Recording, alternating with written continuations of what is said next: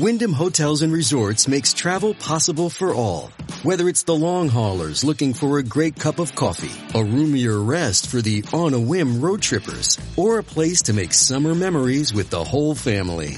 No matter who you are, where you're going, or why, with 24 trusted brands to choose from like La Quinta, Days Inn, and Super 8, your Wyndham is waiting. Get the lowest price at WyndhamHotels.com. Restrictions apply. Visit website for more details.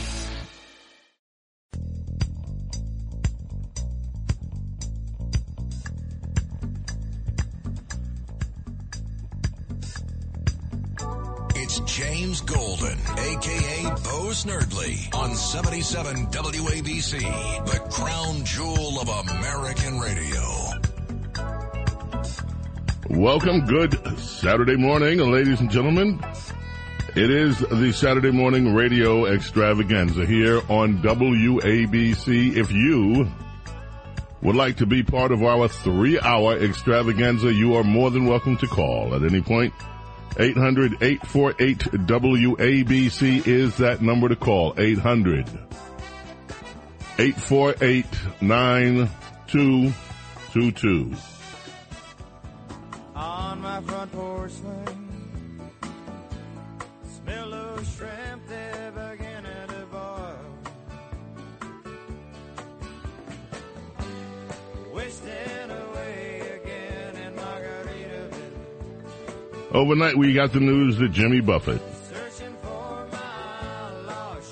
the musical mayor of Margaritaville, as he's called by the New York Times, has died at the age of 76.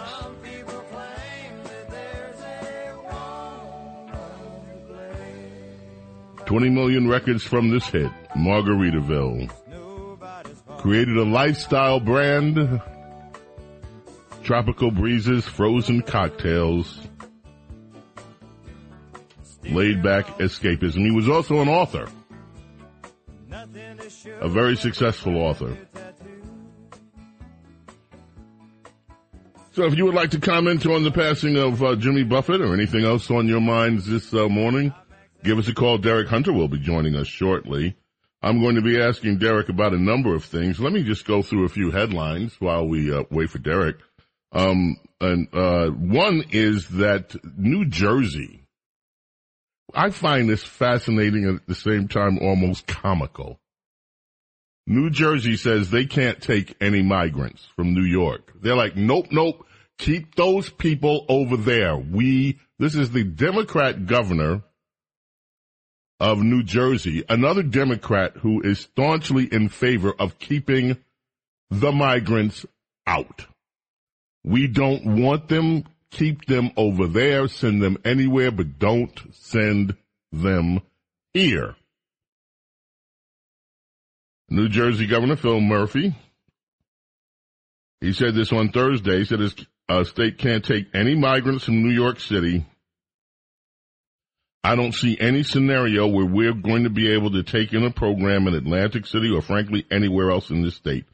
Now, I find this, good morning, Derek. I find this amazing. Good morning, James. I just connected, so I don't know what you find amazing, but I'm shocked.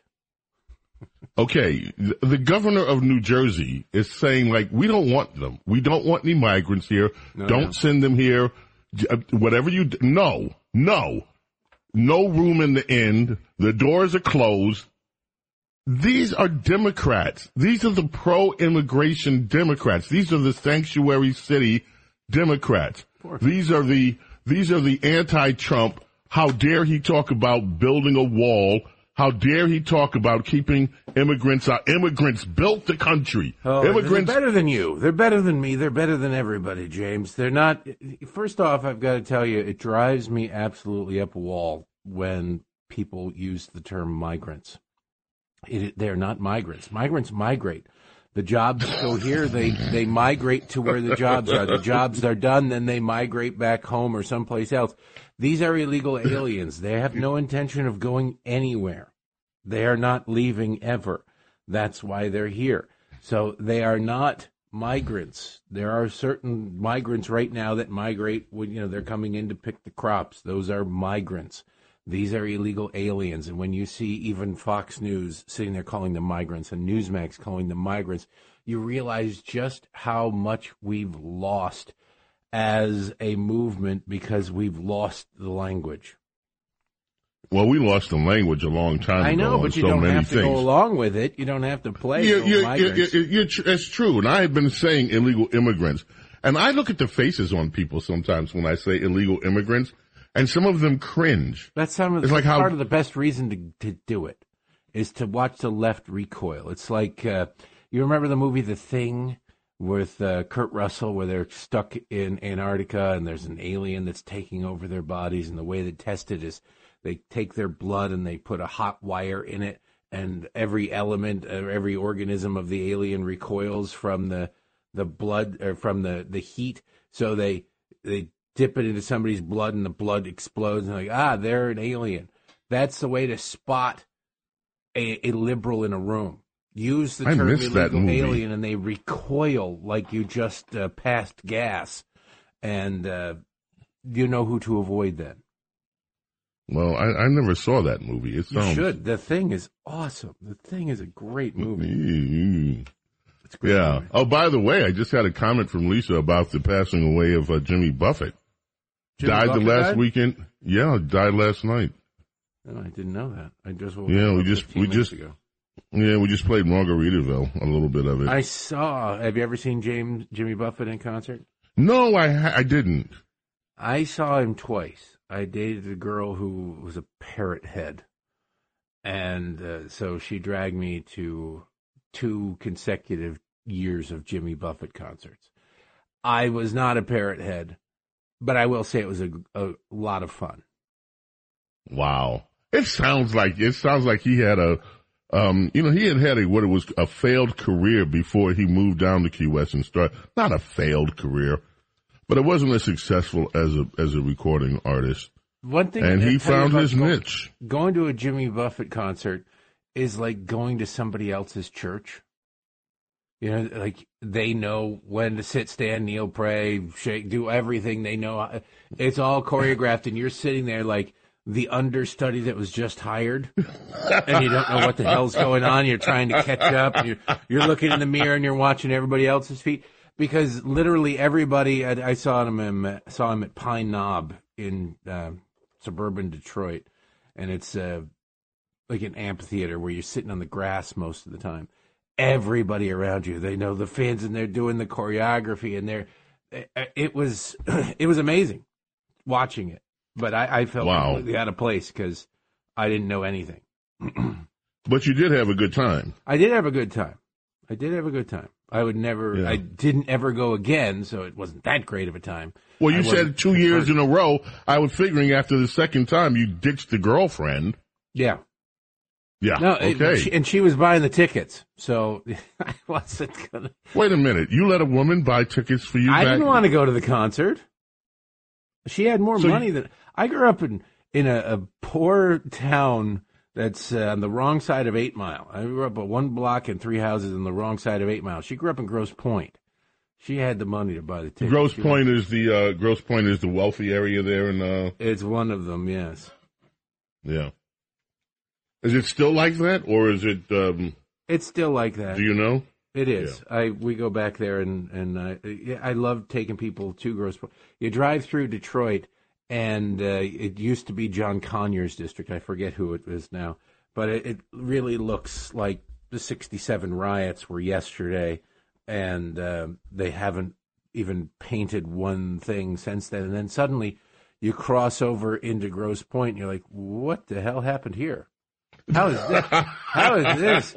How is this the same thing? I used to get pulled over taking this girl home when I got pulled over a couple times, and the cops always ask you, "What are you doing here?" Because it was on the east side. I lived on the west. Wait a minute. The cops stop white people and ask them that question? Oh yeah, when they drive a 1982 rusted out Pontiac J2000 with the door lock hanging out of it, and a 2x4 holding up the front seat because the front seat is broken. Yes. I will tell you, I got pulled over once, and I used to give attitude with cops. Like, I can be anywhere I want, don't you know? This is America, that kind of crap. But my car was so littered with garbage, just littered with fast food wrapper. I did it strategically so that when me and my friends went out drinking, they knew that I couldn't drive because nobody wanted to sit in my car. So I didn't have to even risk drinking and driving. But there was a baseball bat. I had a wooden. I was always a fan of a wooden baseball bat, and I bought not a game used, but a Mark McGuire model bat, and it was so sweet. And it was sitting in my back seat, buried in White Castle and McDonald's wrappers and everything, and Taco Bell. And the cop goes, "It was winter," and he's looking and he goes, "Well, you got the board holding up your seat, said the seat's broken. What do you got a baseball bat back there?" He thinks I'm going to confess because I like to beat people to a bloody pulp or something. And I said, "I go to the batting cages, and as you can tell, I don't clean out my car very often." And he laughed and he let me. I didn't do anything. He literally pulled me over to see what a piece of junk like this was doing in a neighborhood with $1 million homes. But yeah, it's good times. Good times. I always dated above my weight class. I always dated above. And you married above your weight class, no, too. No I know your wife. I'm not about to settle, and I'm thank God for low standards, or I would still be single. Well, Lisa's comment was that it's apropos that Jimmy Buffett passed the last week of summer. Wow. And so, yeah. No, listen, you mentioned poor. I have something. Hold on. Go ahead. I want you to do that, but I just want to say that if you're out there, normally I plug myself on the show. Yeah. If this week, because on last Sunday I got the phone call from Katie, Joe Wurzelbacher's wife. Joe the plumber passed away at 49. Yes. He was a very good friend. I got the biggest speeding ticket I ever got in my life going to his wedding. It's like $230. Wow. 123 miles an hour on the Ohio Turnpike. I tried to drop his name to see if that would maybe get me. I rented a car and they upgraded me to a Dodge Charger. I didn't rent a Dodge Charger. They gave me one. That thing moved. And it was so smooth. And I knew I was doing 123, but it didn't feel like I was doing 123. But if I want to plug something, it's givesendgo.com/G9Y76. That is the fundraiser for Joe the plumber, Joe Wurzelbacher's family there to help them out. So forget about me this week and help out my buddy Joe. Oh, wow. 49 years old. 49 years old. What do you... Oh, my gosh. Yeah, that's a tough one. Was that the cat, or was that one of the kids asking where breakfast is? That was the cat. You're kidding me? It's 7:00. The kids don't get up till like 9:30, unless you wake them up. Really? Well, we used to get up so early. We did a lot of drinking last night. Okay, we used to get up like early Saturday morning to watch the cartoons. I know, but there are no cartoons anymore, man. Saturday mornings suck now for a kid. I mean, you got an iPad, so you got access to everything you've ever seen or ever want to see. But man, my favorite thing was getting up and watching Bugs Bunny. And they don't. Oh wow, it's not even on anymore. It's like the Saturday viewers. It's just terrible. This is, Derek, this story I want to get into, and I held this from yesterday. And I have to tell you, I read this and I was a mixed mind. I felt bad for this woman. And at the same time, I'm saying to myself, well, it's in the Los Angeles Times. It was in the Los Angeles Times yesterday. Mm. And it begins this way. But yes, we will get to the political stuff. Yes, we're going to talk about whatever, the political stuff. But I like talking with other things with Derek. Life stuff. And here's some life stuff. Okay? Here's the piece it's an opinion piece. I can't afford to pay parking tickets, so my car got towed. It upended my life. And this story is still, I looked at the LA Times this morning. It's still like one of the top op-eds in the LA Times this morning. Now, it starts off with the tearjerker and the heart tug. And it's a genuine heart tug. I'm not making fun of it. Just be clear about that.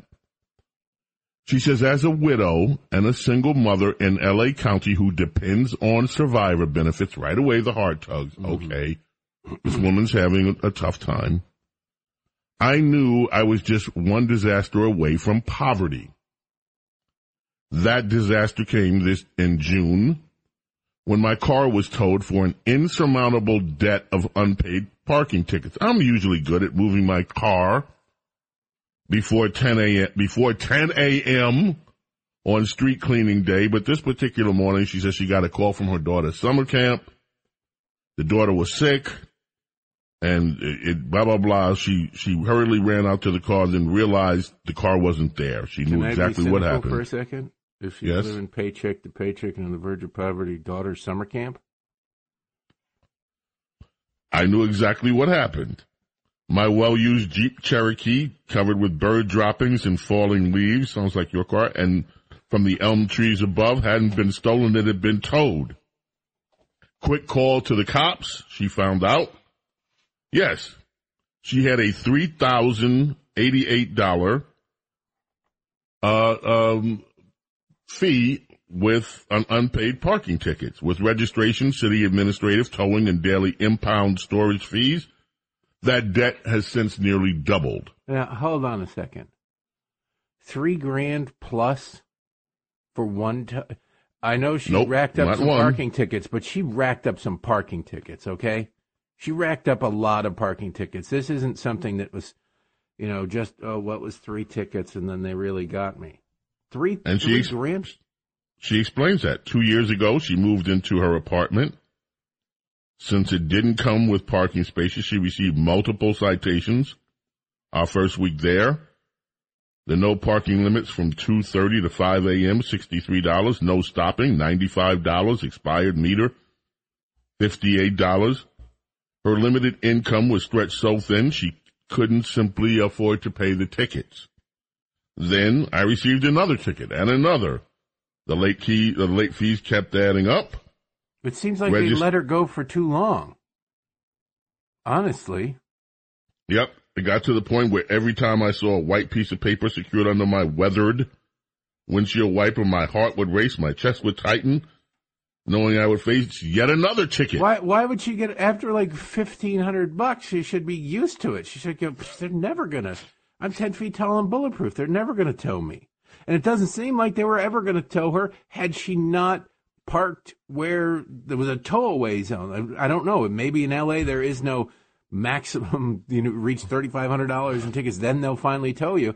But if they do the street sweeping thing, they'll tow you. Under current law, California cities can authorize a vehicle to be towed or immobilized if it has 5 or more unpaid parking tickets. So she got away with it for a very long time. She was above the law for years. I'm required to pay all fines to the DMV in full, as well as the fees accrued by the towing company. People call this a system of poverty tows. It has a name, Derek. This is now called poverty tows. Poverty tows. Poverty tows, which disproportionately affects low-income individuals who simply don't have the money for their parking tickets.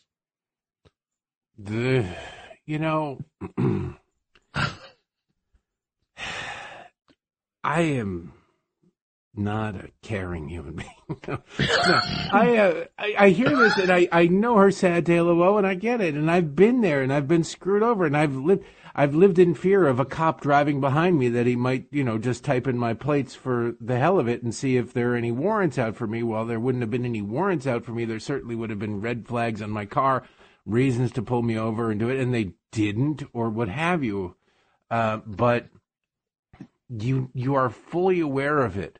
I had a car that the bumper was falling off of. I got it from my mother. It was a 1980 Cutlass Supreme. She bought it new, and then 15 years later, I bought it for $400.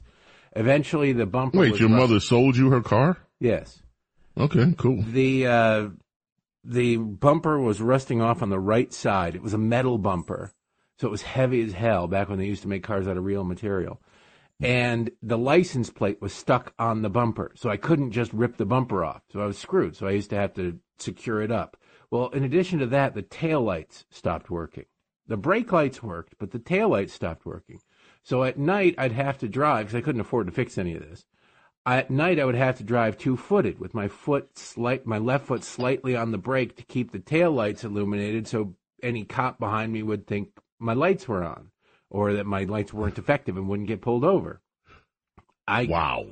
Got pulled over because every time there was a cop behind me or near me, I'd have to alternate my plans and turn down a side street or whatever to wait for. I lived in fear of getting pulled over because sometimes I might have had some adult beverages, other times I might have had some substances that are now legal in most states but weren't at the time.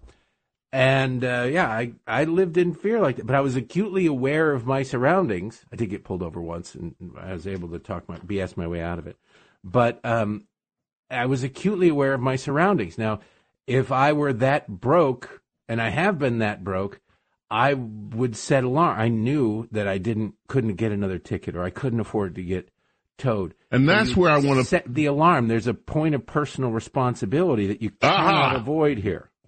We have arrived at the point. I will be back. We will be back. I want people to weigh in on this, too, if they want to. Let's take a quick break. It is a Saturday morning radio extravaganza. Derek Hunter. Yes, we will get to politics. But I feel like I got to. You just got to make me seem like a total heartless jerk before we No, get there. because I was conflicted reading this. I mean, she set it up. When you start, hey, I'm a widow and a single mom, and I'm not, doing well. Mm-hmm. I mean, heart. But then it's the rest of this. So we're coming back. 800-848-WABC. Don't go away. I kept banging my head against a brick wall, and my headache would never go away. I got a suggestion. The Saturday morning radio extravaganza. Now, here's James Golden, a.k.a. Bo Snerdley, on 77 WABC.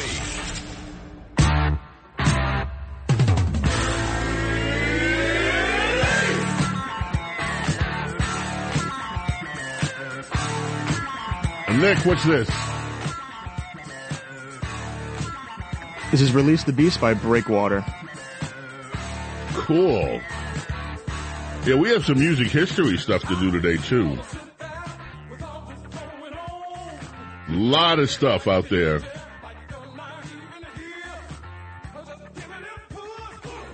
What year is this from? This sounds... Nick, do you remember what year this is from? I'm going to guess late 80s. This was most famously sampled by Daft Punk for their track Robot Rock. Okay, that's where I knew it from. I know it. You know it from Daft Punk, It's not familiar at all, but okay. Cool. Derek Hunter is with me here. Listen, Derek, this woman goes on to say that she was so desperate to find a solution. She asked the company that towed the car, what happens if I can't afford to pay the $3,000+ that I owe on my parking tickets? Mm-hmm. They told her, well, we'll eventually auction the car, but you're still going to be responsible for any fees not covered from the sale. Desperate to find a solution, she Googled when your car is towed for unpaid parking tickets, discovered a bill that's in the California legislature that would eliminate poverty towing. I'm sorry, you're too poor for us to enforce the law.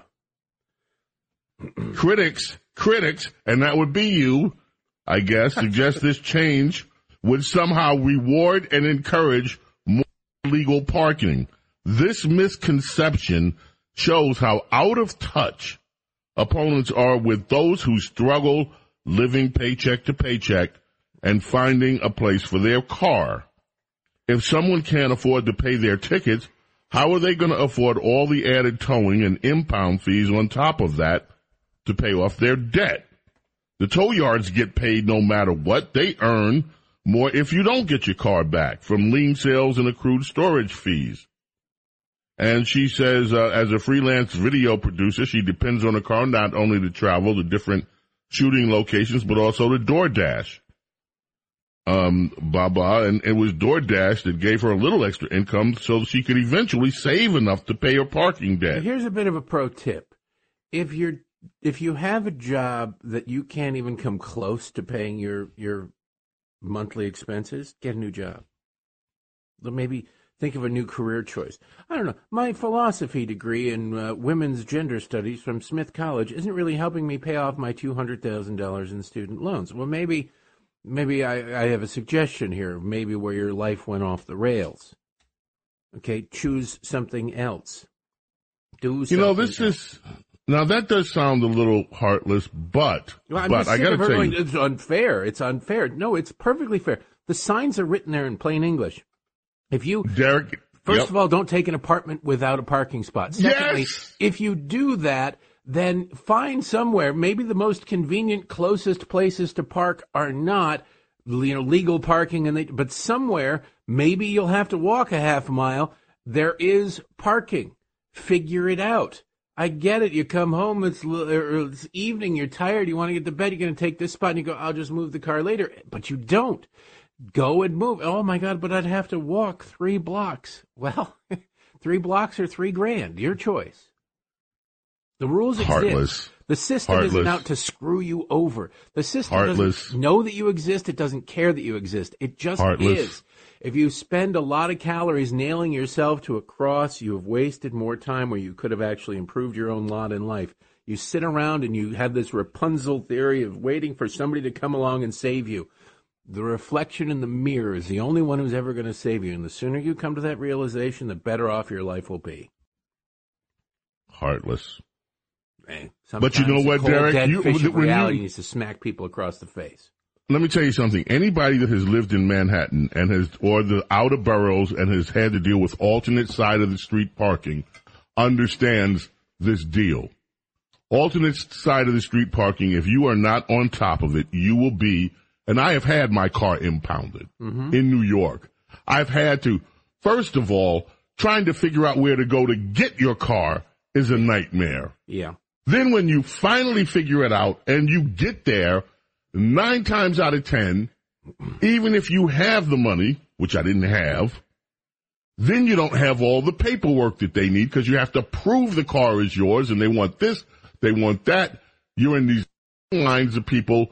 Nobody's happy. You hear all this yelling and angst and anger.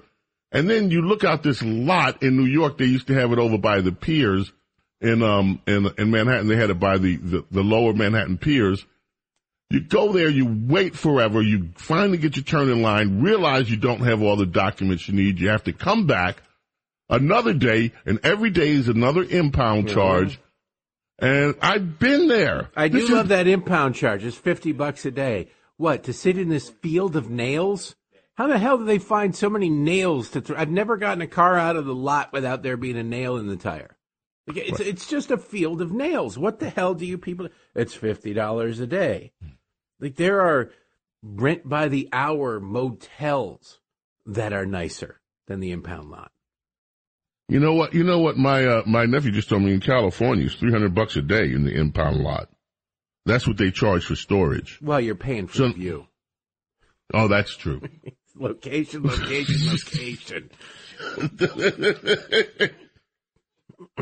So this woman says now she ends it up by saying that the silver lining is she knows she can play a small part to prevent this injustice. It's injustice. Yeah. From happening to other. It starts with sharing my story. I'm not trying to be mean. Yes, and you sharing. are. No, I'm not. The only reason to do that voice is to mock her. No, but I'm sorry. I take it back. Too late. It starts with sharing my story. Mm-hmm. You can't get and sharing why it's so important to end poverty tolls. Almost laughing, James. Everybody hears it. You're right on the verge of laughing. Look, I don't want to be mean to this woman. Yes, you do. She deserves it. No, I don't. I felt Look, like, you can feel bad for her circumstance, but then you got to realize that she put herself in it. That you can do both simultaneously. We've all been there. Most people have been there where it's like, God, I don't know how I'm going to pay for this. Where I paid for gas. Like, I need $4.37 on pump 3 for gas. Because that's literally all the money I have until next payday. And I need enough gas to get back and forth to work, and I hope that's enough. Michigan, my cars stunk of beer. Not because I drank beer in my cars. I mostly didn't drive my cars when I was drinking. But because each can and bottle is worth 10 cents. It's a 10-cent deposit in Michigan. 5 cents in other places. Some places there's nothing, but it's 10 cents. That means 10 of them get you $1. I knew exactly when I was out of high school and not quite in college yet and aimless and unemployed, I knew where we drank in high school, and I would drive around to those locations at 3 o'clock in the morning and go and pick up the empties that the current crop of high school kids had left behind because they didn't want to bring them with them. And if they were still drinking, I'd sit across the field and I had a nice little Maglite flashlight, and my dad had, I'd shine that on them like it was a cop car, and they'd scatter like rats. And sometimes I'd get a half a case of beer because they'd just abandon it and run away. But my trunk was filled with empty beer cans, and pop too, but empty beer cans and bottles, and the car stunk of beer. And I did that even when I had money, not a ton of money, but I was okay at the time and able to make my bills because I knew that I could be in that situation again. So I would go out on a Friday or Saturday or on my way home, I'd stop by these places and pick up all the empties. And you'd get $20, $30 worth of bottles and cans in your trunk. It rattles around. It stinks to high heaven. But when something happens or you went a little mad or spent some money or whatever, an unexpected bill, you had that money in reserve and then you'd go and return it. I've been there. I've done it. I know what you have to do. I've learned all the tricks. I should write a book about all the tricks you do when you're poor in order to find ways to stretch a buck or to make a buck. But that also causes me to have less sympathy for people whose plan A is to whine about how unfair everything is.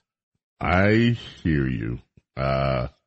She says this thing is she wants to do I guess she has she's the founder of something called Call to Action Stories, a woman's led video production team focused on driving positive social change.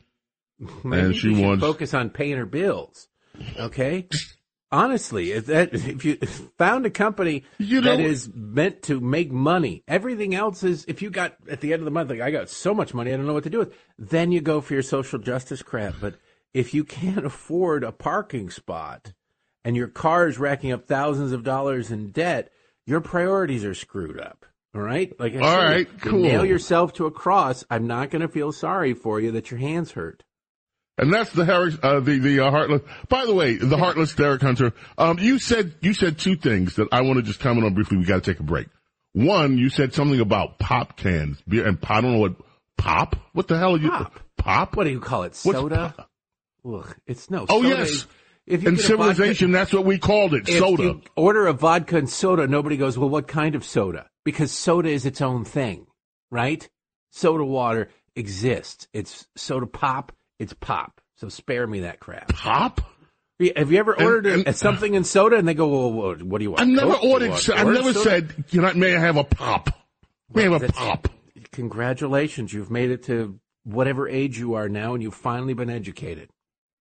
And then the other thing you said, you talked about how even when you, look, Derek, there was some of the, and I understand this part. I was so traumatized by some of the things I went through when I was so broke that to this day I keep change jars in the house. Me too. And I still do a lot of the tricks that I learned. I taught myself. Those were the things, because if I ever got in trouble, I would dump the change jar and just cash in the change and have some money. And I still have change jars, and I still do that to this day. Yeah. WABC. What do you want me to say to that? That wasn't anything. I mean, I think because going through poverty is traumatizing when you're poor. I can afford a steak, but every steak I buy, I sit there and go, do I really need this steak? Maybe we get the chuck roast. Maybe we get some. It sticks with you forever. It's weird because I could easily spend, just $200, $20 at a time. $20 here, $20 there at a mall, going store to store to store, $20. But if something I needed was $200, I'd labor over it. It would just haunt me. $200, even though I just spent $200, $20 at a time. So much so to the point that I got a microwave from Best Buy, a brand new microwave. I got so good at it. I bought a microwave for $1, brand new one. It was a floor model. It was clearance, and it had a $15 rebate. And at the end of the whole purchase, it was $1. And as I was taking that up to the register, I thought, can I do better than this? And I swear to God, I swear to God, that thought occurred to me. It was just like, no, shut up, Hunter. Just buy the damn thing and be happy. WABC Talk Radio 77. Coming back right after this. Don't go away.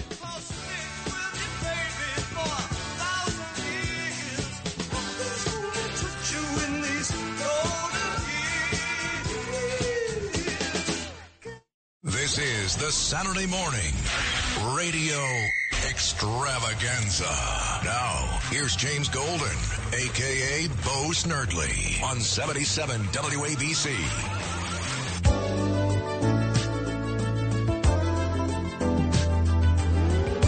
MJ brings us back. Today is the birthday of Steve Porcaro.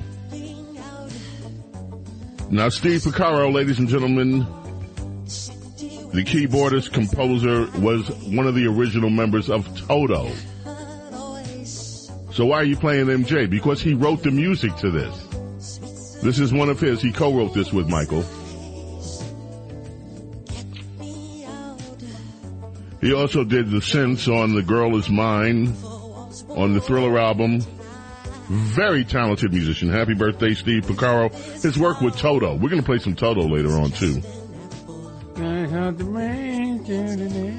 I know you're not making fun of human nature. I know you're not going there, Derek. Sounds like what he would tell his lawyer as they were settling the latest civil suit that was being threatened to be. Never mind. Yeah, they're still suing I mean, this is ridiculous. I mean, yeah, I know. Get over it. He diddled you, but he's dead, right? No. Takes people a while to come to terms with it. Yeah.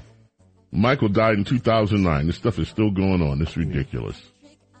Okay, so, Derek, we had some calls, too. And you know what? Adam was incensed last week from Mineola that I did not take his call when you were on. So I'm going to go to Adam first because he wants to introduce a political topic with us from Mineola. Adam, welcome. How are you? What's going on, Adam? Good morning, sir. Good morning, Derek. Morning. Oh, man. Good to hear your voice this morning. Thank you. First of all, back to the parking tickets. I happen to get parking tickets also. I drive for Uber part-time when I ain't got to work. And I always go, I live in Nassau County, and I always go through those lights, and it gets me, and it's $150 every single time. What I do, my trick is, when I get the ticket, I wait like 2 days before it's due, and then I sign it to go to trial, and then they put it off for like 3 or 4 months, so I got 3 or 4 months to pay. When it's time to pay, go to trial, that's when I just go and pay. So that's you what I need to do. get something that they have these things that you can put over. They're clear, but they're foggy. You put them over your license plate, and it makes it difficult for illegal.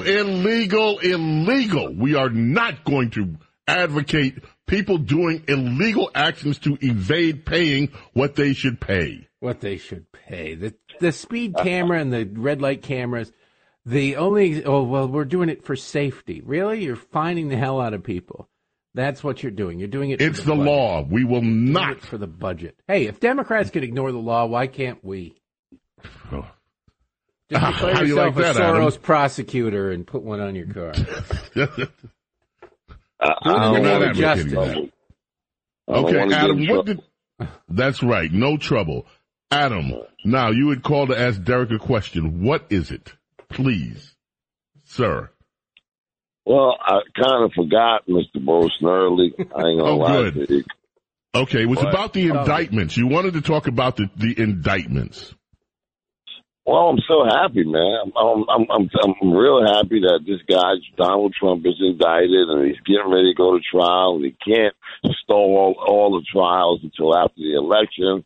We the people, we want to see if we might vote for you if we see you're not guilty of any of these charges, sir. We don't want you to we don't want to do the election first. Well, I'll tell you, Adam, in a certain sense, maybe for different reasons, I agree with you. I believe that the only way out is through for Donald Trump, because these things are going to hang over him, and there are a lot of people who look at it and go, this is a witch hunt, this is garbage. But there are a lot of people who look at this and go, there has to be something there. Well, I believe that most of these charges, some of them, like the documents one, I'm not really sure if he committed a crime or not. But the thing down in Georgia seems like garbage. The thing in New York definitely seems like garbage. So you take those on head on. And if you get those thrown out, because they haven't even filed motions yet in New York to get the charges dismissed. The case should be pretty easy to make. Hey, there's no law here that was broken. But if you win these things, if you beat them, take on Fawny or Fanny or whatever the hell her name is, and down there in Georgia, and beat her. You know, you might lose in the jury sense, because juries are stupid and can be convinced and manipulated in any way. But when you get to the appeals part, that's where the real battle is going to be anyway. You get there, you can have these cases dismissed. But if you get a case like in New York with Alvin Bragg dismissed with prejudice because there is no underlying law broken, and even Bragg admits that, it was just, come on, let's just break the dam of having Trump indicted. You get that dismissed with prejudice, meaning they can't refile it. It's not dismissed, you don't have enough here, but you can't refile it. Imagine what you can go around saying. See, this is a witch hunt. Even a judge in New York City said that this was without merit. They're coming after me, blah, blah, blah. It writes itself from there. So I think the only way out is through with this, and you've got to pick one of them or two of them and charge right into it. And I get it. It's going to be wildly inconvenient if the day before Super Tuesday you're going to trial, or this October you're going to trial. But call their bluff. Go in there like a rabid spider monkey and take them on. The guy's got, he should have, if he's smart, have every lawyer that's worth a damn in there and beat the hell out of these charges. You beat one of these things and you've got a hell of a case proving they're coming at me. It's a witch hunt. All right, that is Adam. We got you this week. We're going to take a break, come back. We're going to grab some more calls. Derek, I want to ask you when we come back, just so you're ready. You've got Marjorie Taylor Greene and others saying Mitch McConnell's too old, he's got to go. And the Kentucky governor out there, Democrat Andy Beshear, is not saying what happens if he goes. He might appoint a Democrat. So, Mitch McConnell, when we get back, and then some of the other things. Maybe we'll be right Marjorie back. Taylor Greene will go at him with a Jewish space laser.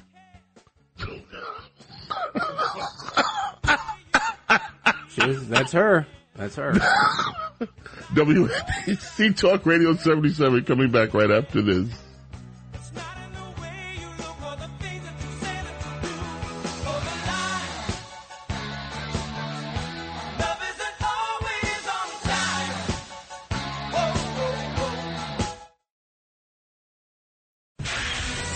Saturday morning radio extravaganza is in your ears. Now, here's James Golden, a.k.a. Bo Snerdley, on 77 WABC. On this day, September 2nd, back on 2006, the lead singer of the Isley Brothers, Ronnie, sentenced to 3 years in prison for multiple counts of tax fraud. He was ordered to pay more than $3 million for what the court said was pathological evasion of taxes. The court heard that he had cashed some royalty checks from his late brother, and also that he has spent millions of dollars from undeclared performances, a yacht, to homes. Okay, so I have this question. If that's pathological, what do you call Hunter Biden with $20 freaking million of undeclared tax? Okay? You sent Ronnie Isley to jail. How about Hunter? Yeah. Derek, the idea that Mitch McConnell should step down because he's old, where do you weigh in on that? Well, I think he could step down as minority leader without stepping down from the Senate. I know he could. That might be the way to go. You certainly have to plan for it. The clock is ticking. The time is running out. There's not a lot of sand left in the hourglass. Same with Dianne Feinstein. Same with Joe Biden. You have to make these plans. It's uncomfortable. Nobody wants to recognize that their end time is coming. And you always see these people who go, if they quit work, they'll die. Well, everybody dies. If you can't do the job, you shouldn't be in there. Dianne Feinstein is being wheeled around and told what to do by staff. Nobody voted for her staff. Nobody knows who her staff is. So, yeah, there comes a point when you've got to go. Is Mitch there? 2 seizures, essentially, is what they are. I don't know that it's there because when Look, his doctors are saying the lightheadedness that he experienced is normal after you have had a concussion. Okay. At his age. Well, then he should probably stop doing video stand-up press conferences. Yeah. Okay, I agree with that. He could have reporters into his office where he's sitting at a desk and it's notes only. You could do that if you wanted to. Or, better yet, look, he's good at getting things done-ish. He's in the minority, so it isn't like there's anything Republicans can do. But he should use this time to step back and let his deputies sort of step up and then start deciding amongst themselves who it is that's going to take the baton when he passes it. And he doesn't have, like I say, he doesn't have to resign from the Senate, but he should, sooner rather than later, consider stepping down from the leadership role. Okay, one last question. This one's quick, Derek, because I want to grab one more call with you, at least one more call. This business with Joe Biden using these 54,000 emails where he used a pseudonym. Yeah. Now, to me, this is clearly against the law. You sign a document when all of them, everyone, and this has been going on since the Obama administration. It's an open secret that these government officials evade the law by using pseudonyms. What needs to happen the here? Obama administration, we don't meet with lobbyists.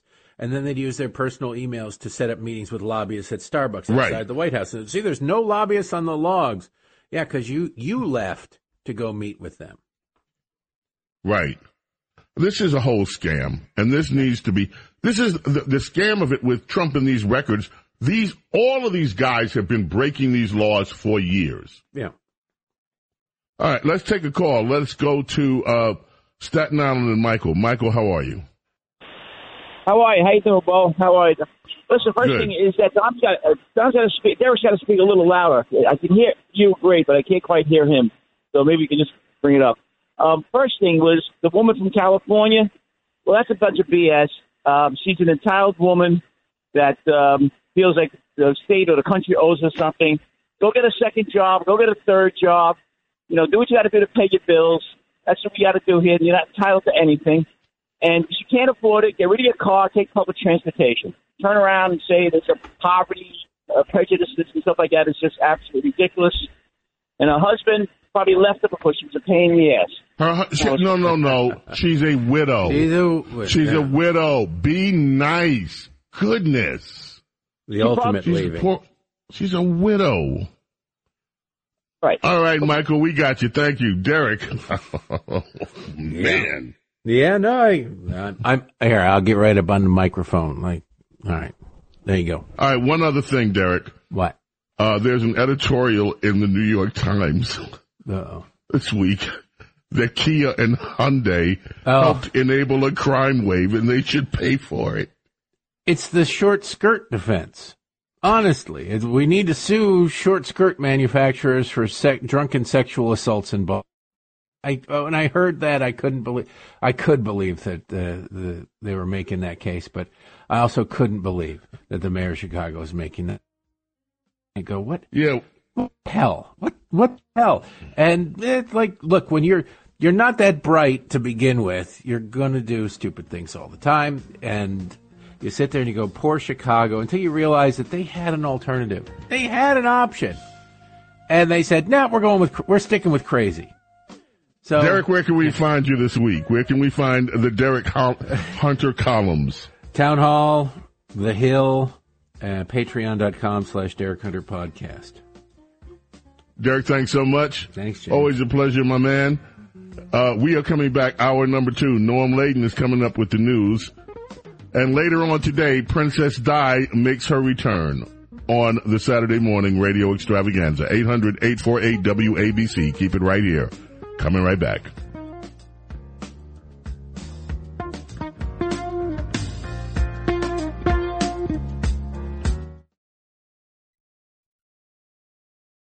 Handling legal matters is stressful. So, let the law offices of Frank Bruno Jr. provide you with the insightful counsel you deserve. The law offices of Frank Bruno Jr. has successfully handled thousands of cases for 25 plus years. They focus on elder law and estate planning, but are equipped to navigate you through all stages of family law and divorce to real estate law and probate. The law offices of Frank Bruno. Call 718-418-5000 or visit them at frankbrunolaw.com. That's frankbrunolaw.com. Frank Bruno.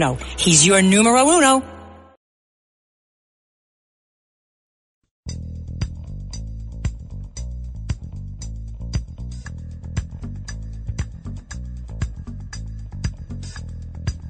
It's James Golden, a.k.a. Bo Snerdley, on 77 WABC, the crown jewel of American radio. Our number duo underway here on our Saturday morning radio extravaganza. Again, joining us in the next hour will be the long-awaited return of our beloved Princess Di. That's coming up in the next hour. The Princess of Policy comes back.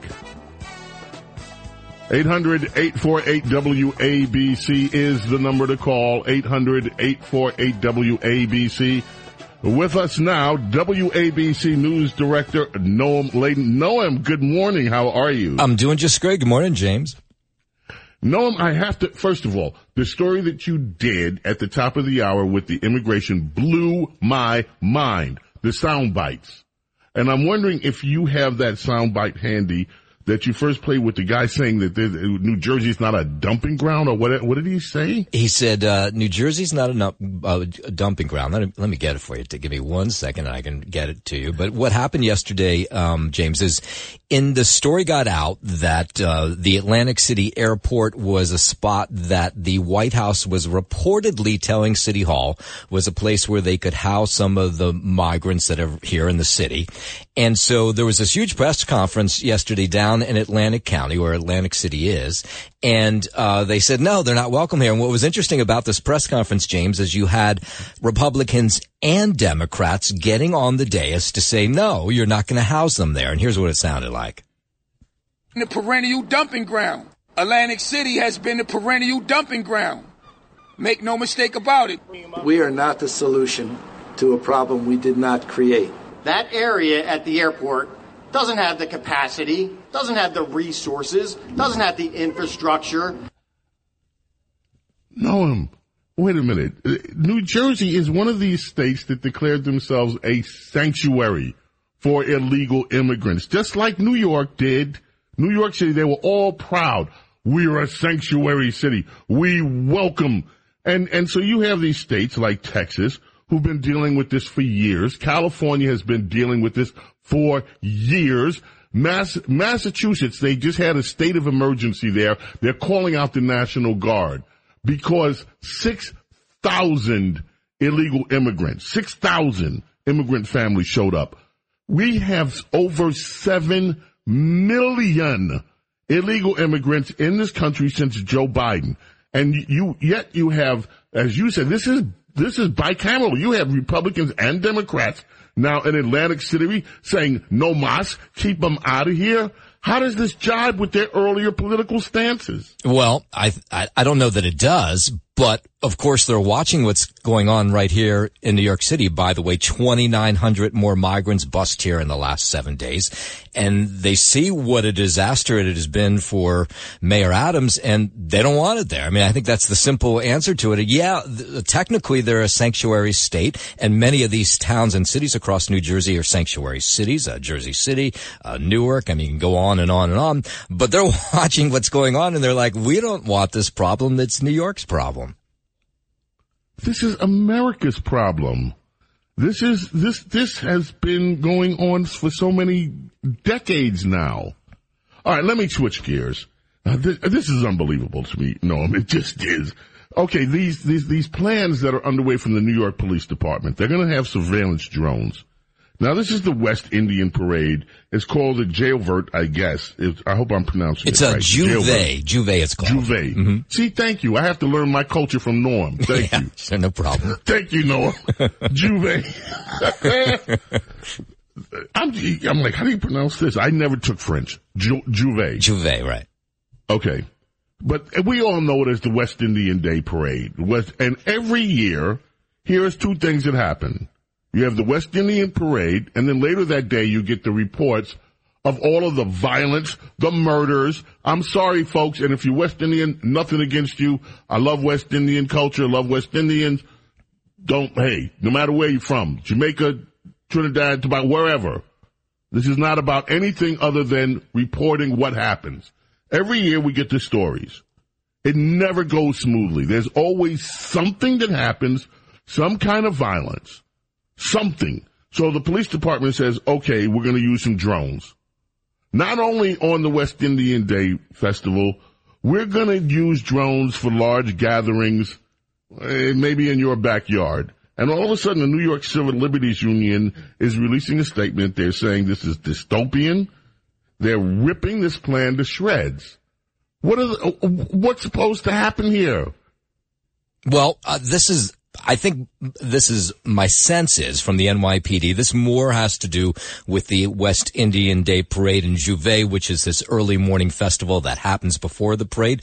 And like you pointed out, last year wasn't, by the way, not as violent, but in past years, it has been very violent. There's been shooting deaths, there's been robberies, muggings, even rapes as well. And, people believe that the Macy's Day Parade is the biggest day parade of the year here in the city. It's not. This West Indian Parade is far larger than the Macy's Day Parade. So I mean, it's the biggest parade of the year, far and away. They give that number of 2 million people watching the Macy's Day Parade. If you figured it out mathematically, block by block, there's no way that there's 2 million people there. But out in Brooklyn, there is a ton of people that show up to this parade every year. This is the biggest thing in New York City.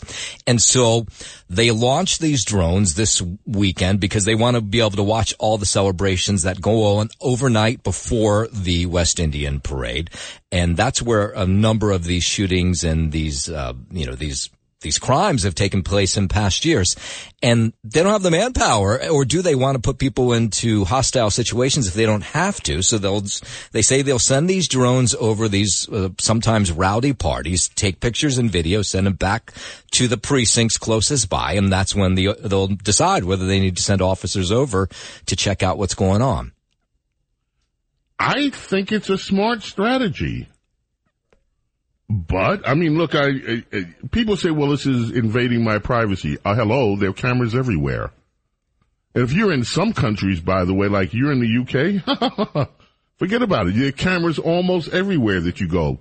And in our own society, people are videoing and have cameras everywhere. So I don't see the big objection to using drones to monitor what's going on. Well, here's what civil libertarians will tell you is if you're throwing a party in your backyard. Now, I don't even know necessarily they're going to use that for this, but let's say you're throwing a party in your backyard and officers wanted to come into your home to check that out. They might need a search warrant to do that, possibly. Yep. And so here you don't need a search warrant because you're sending a drone over your house and they're watching what's going on. They're taking pictures and video and sending it back to either the police officers, the precinct, whoever's viewing this. I can see it if it's private property because that, you were dealing with the Fourth Amendment there, but, which prohibits, unlawful searches. And that is a technical search of private property. But when you have a public event, I don't understand how that applies at a parade. I mean, after all, look at what's happening with this J6 stuff. They just, some of these people, like the Proud Boys, are being sentenced now. And these sentences are long. Some of them 15 years, 17 years in jail. How were they able to do all of this? Through footage, through video footage, and they track them down. No one's objecting to that from the civil liberties camp. That's the way it rolled out. So I just don't understand why the New York Civil Liberties Union is objecting to this. Well, it was I guess part of their argument is it was rolled out awfully fast. We only heard about it this weekend, and when they held the press conference talking about the West Indian Day Parade in Juve, they also said, oh, by the way, because there's so many security concerns around the parade. We're going to do this weekend. So I guess they didn't have a lot of leeway to then push back and try to get them to stop this. It doesn't look like it will. I imagine over the next couple of days you will see these drones. They were even, in fact, showing off some of these drones to reporters on Friday and how they work and how they're going to fly them and where they'll fly. And I have to say they are pretty cool. The way they work. Just the fact that they can, and they did say this, that the drones won't go near the parties. You won't even necessarily know you're being watched because the drones can be pretty high up in the sky and get really clear pictures and videos of what's going on. And even the mayor kind of joked about this, but when he said it, I think people's eyes kind of opened a little bit wider. He said, it's not like we're going to watch your barbecue and see whether you're putting burgers on the grill. And suggesting that, yeah, they can actually see all that. They could see if you're putting burgers on the grill from high up. Wow. Man, this is amazing. There's another story in the New York Post, Norm, I want to run by you. It's an editorial. It says New York City's disgusting pot stench is keeping tourists away. Right. It's not just prissy European tennis players who can't stand it. Every single person who visits New York City is disgusted by our unofficial new scent, marijuana. And the truth is, so are most sane New Yorkers. And it's everywhere. It's reeking of pot. Expense account restaurants, all of them have the musty whiff of a college dorm room. Puffing stoners are turning, the subway's 123 into CBD. The 123 into CBD. Do you think it's really this bad out here? You do smell it everywhere you go. I mean, there's plenty of people who are vaping weed, and then you don't really smell it. It doesn't smell like anything.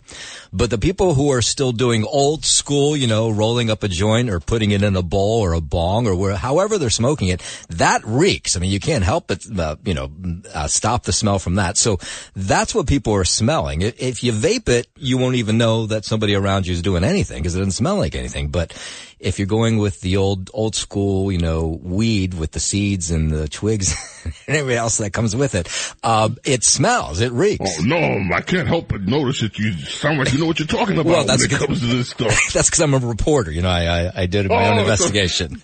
Yes.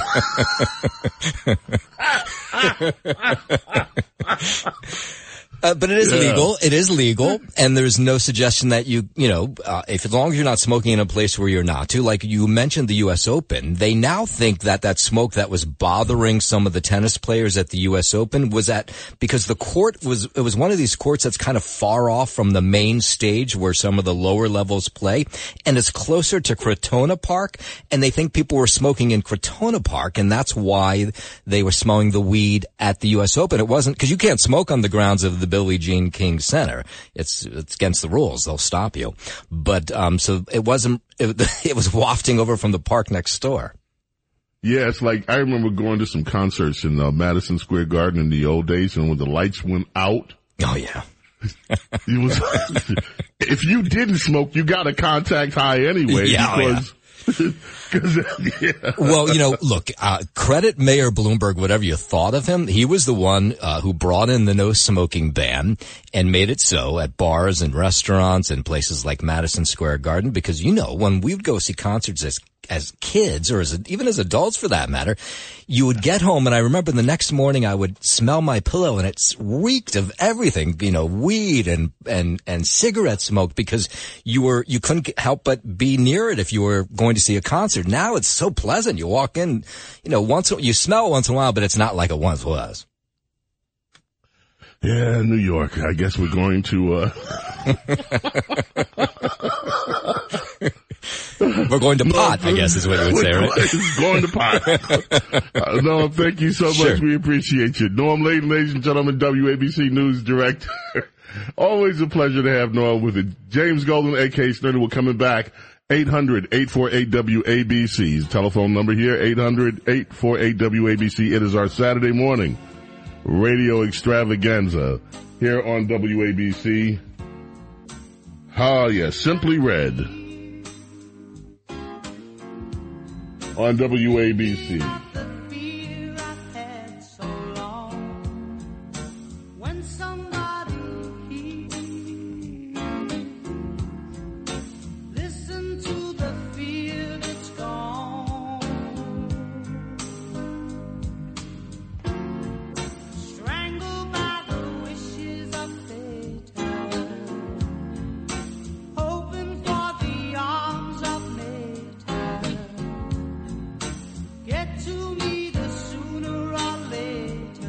Today's birthday, Fritz McIntyre from Simply Red.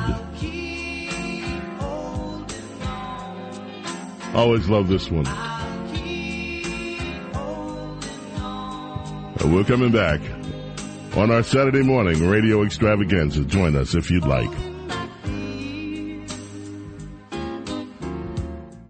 This is the Saturday morning radio extravaganza.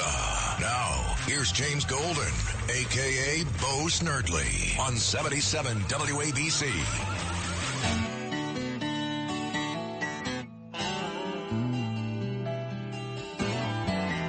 And Nick, you said this was on the charts, right? This was, Yeah, this is Rod Stewart. This is You Wear It Well. This was number 1 on the UK singles chart in 1972. Yeah. I always love Rod Stewart.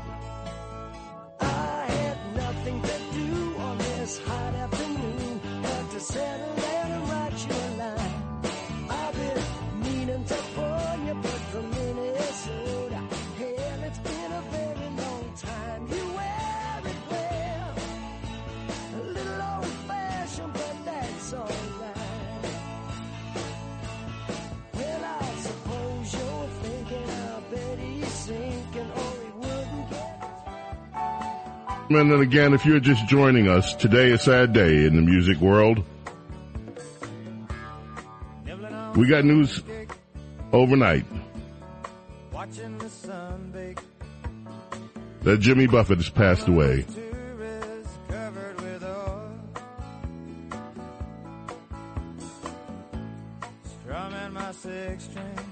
The mayor of Margaritaville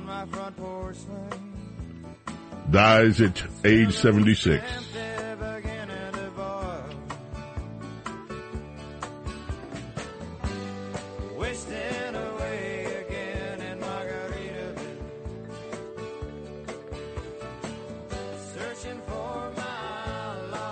From the Changes in Latitudes, Changes in Attitudes album.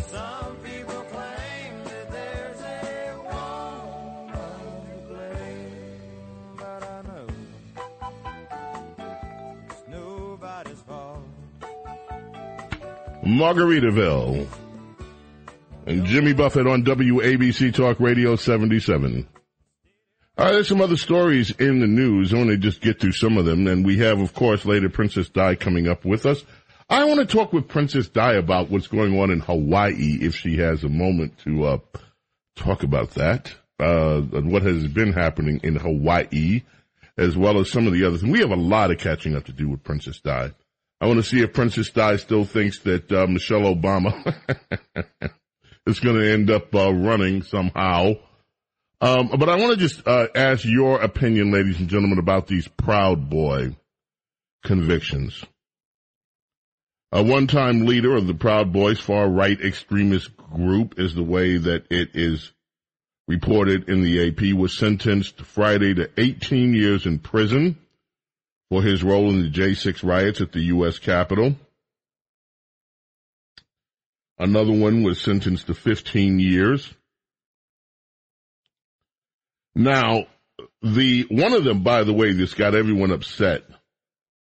On the way out of court, he defiantly, this is Dominic Pizzola, convicted of smashing a window at the U.S. Capitol in the building's first breach, defiantly raised a fist and declared Trump won as he walked out of the courtroom after he was sentenced to 10 years in prison. That's also along the lines of some of these incredibly long sentences that these people are given.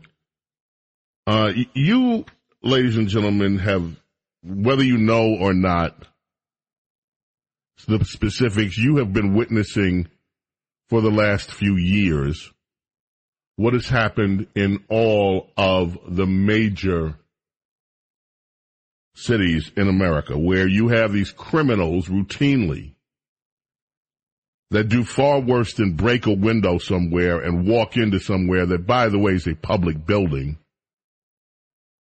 You have criminals routinely released from jail, walking the streets, committing more crimes. And when they are sentenced, they get a few years here, sometimes a few months here. You've also witnessed these Antifa people. Like there was an Antifa, I saw this, I don't have it printed.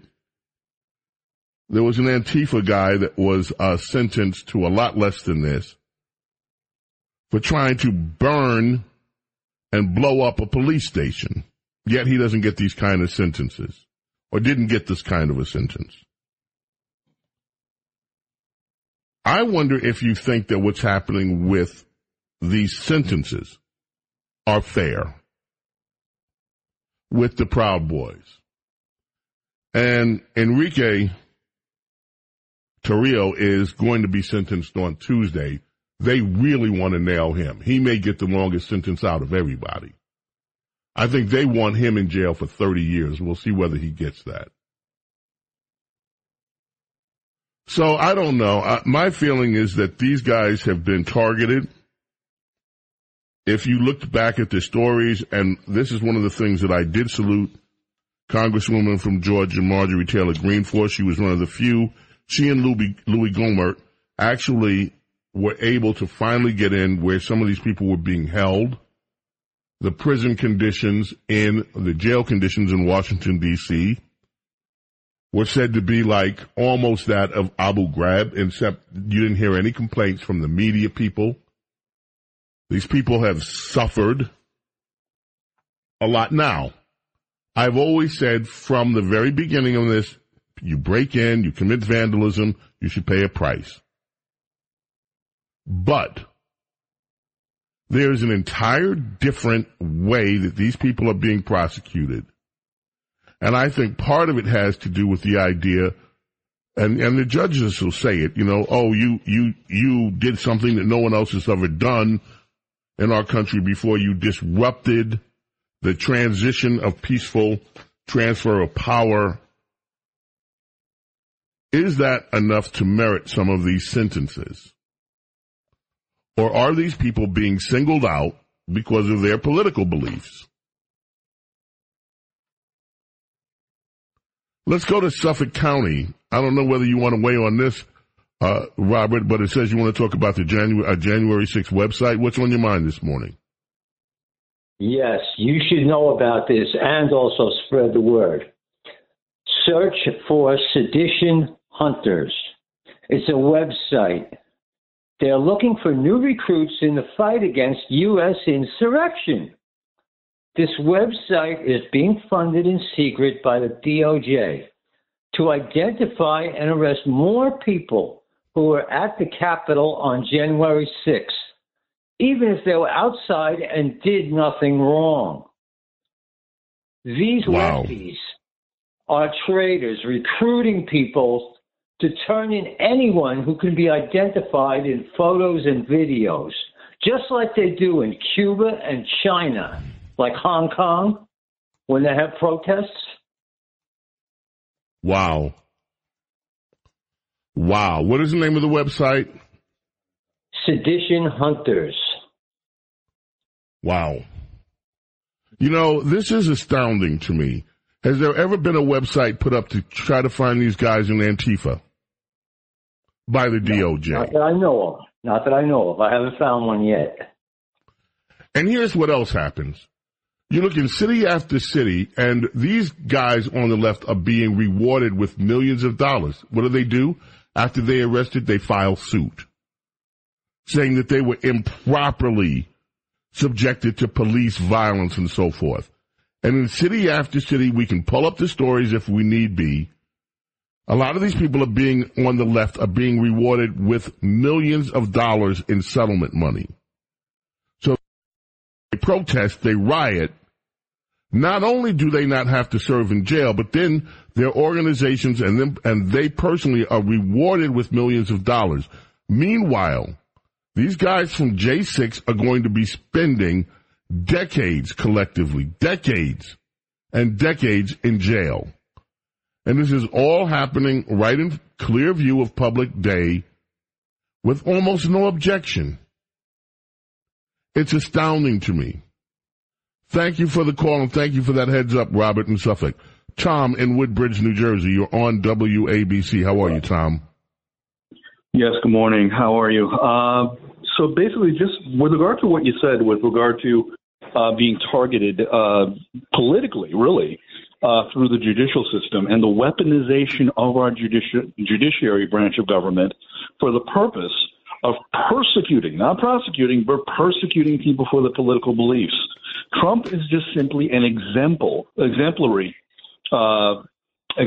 figure with regard to how our judicial system is being transformed to target people for political reasons. And I've said this before on your show, and I want to stress it again because it bears repeating. It is a Pandora's box when you unleash the judicial system and all these alphabet soup agencies, FBI, ATF, BATF, all these alphabet soup agencies to target people for political reasons. Because once you start doing that, I don't care who it is, whether it's the President of the United States or the sanitation worker down the block, once you start doing that, it's only a matter of time before it becomes routine, and everyone is subjected to the same treatment.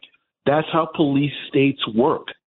Police states start off by targeting selected minorities who are marginalized, selected minorities who are politically excluded from the mainstream, but eventually the same treatment extends to the entire population. Now, I want you, Tom, to take a second and just listen to I'm going to read from an editorial that was published yesterday in the Los Angeles Times. And get this, and I do this to contrast with what you're saying. Here's the editorial headline. Republicans are weaponizing congressional oversight. That's the head. Republicans are weaponizing congressional oversight to thwart Trump prosecution. So they go on to say that it's these evil Republicans who are trying to stop the prosecution of Donald Trump by suggesting that they might defund the special counsel, Jack Smith. And so this is what they consider the problem. That Republicans in Congress are actually upset over these prosecutions. And now, by the way, it's not going to happen. Republicans are doing what they usually do, which is just talking. Kevin's out there talking again today about impeachment, but nothing ever gets done. But the concern on the left is that it's Congress, these Republicans, that are weaponizing things in order to stop the Democrats from rightly taking out Donald Trump. Let me get your reaction to that. I think that's really the pot calling the kettle black. I think they're doing a little bit of a demonstration of what's known in psychology as projection.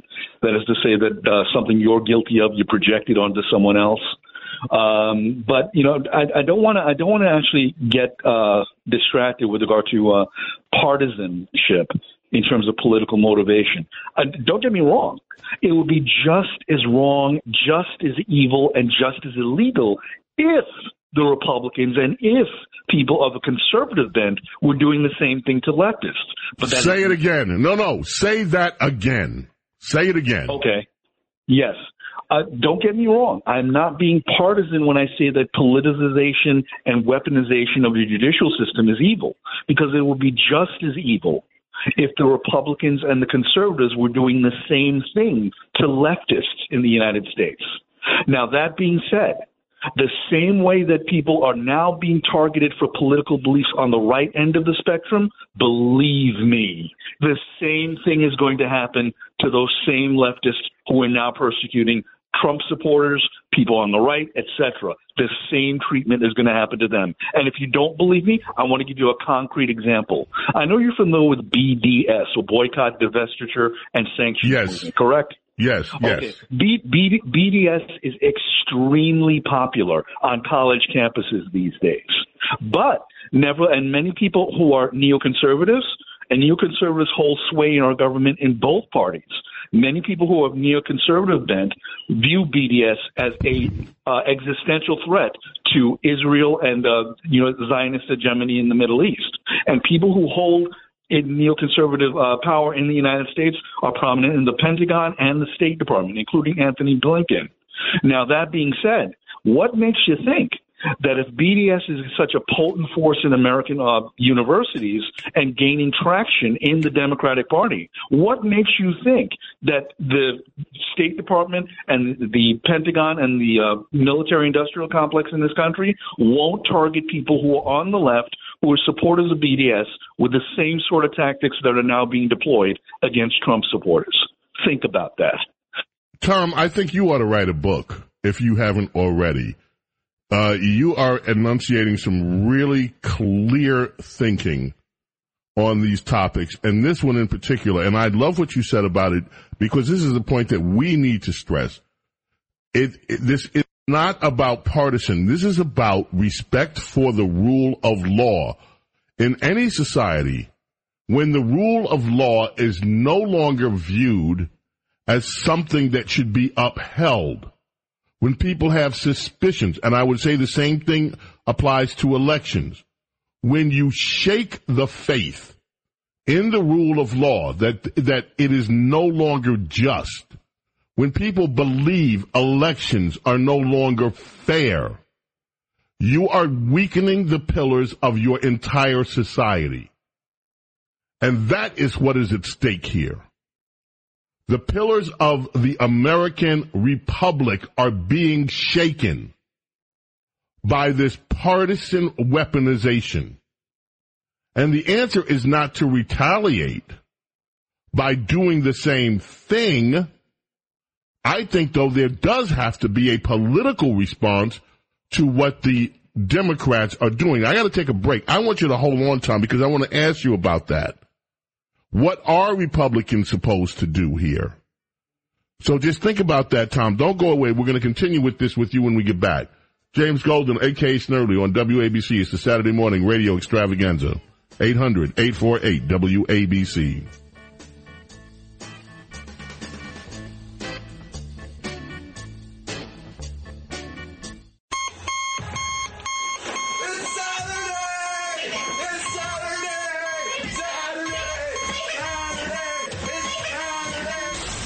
Saturday morning radio extravaganza.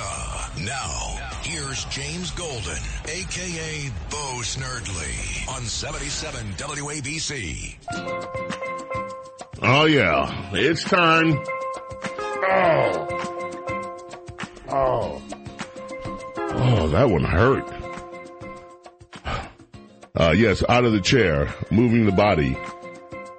We're halfway through the show. Halfway through the morning extravaganza here, our radio extravaganza, Saturday morning on WABC, where we do the morning dance. We stretch it out. We get up. We move the body. We groove the body. With Spyra Gyra and the morning dance.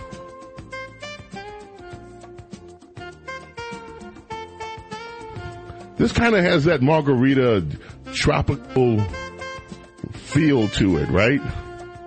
Yeah, I can see some parrot heads vibing to this. Yeah.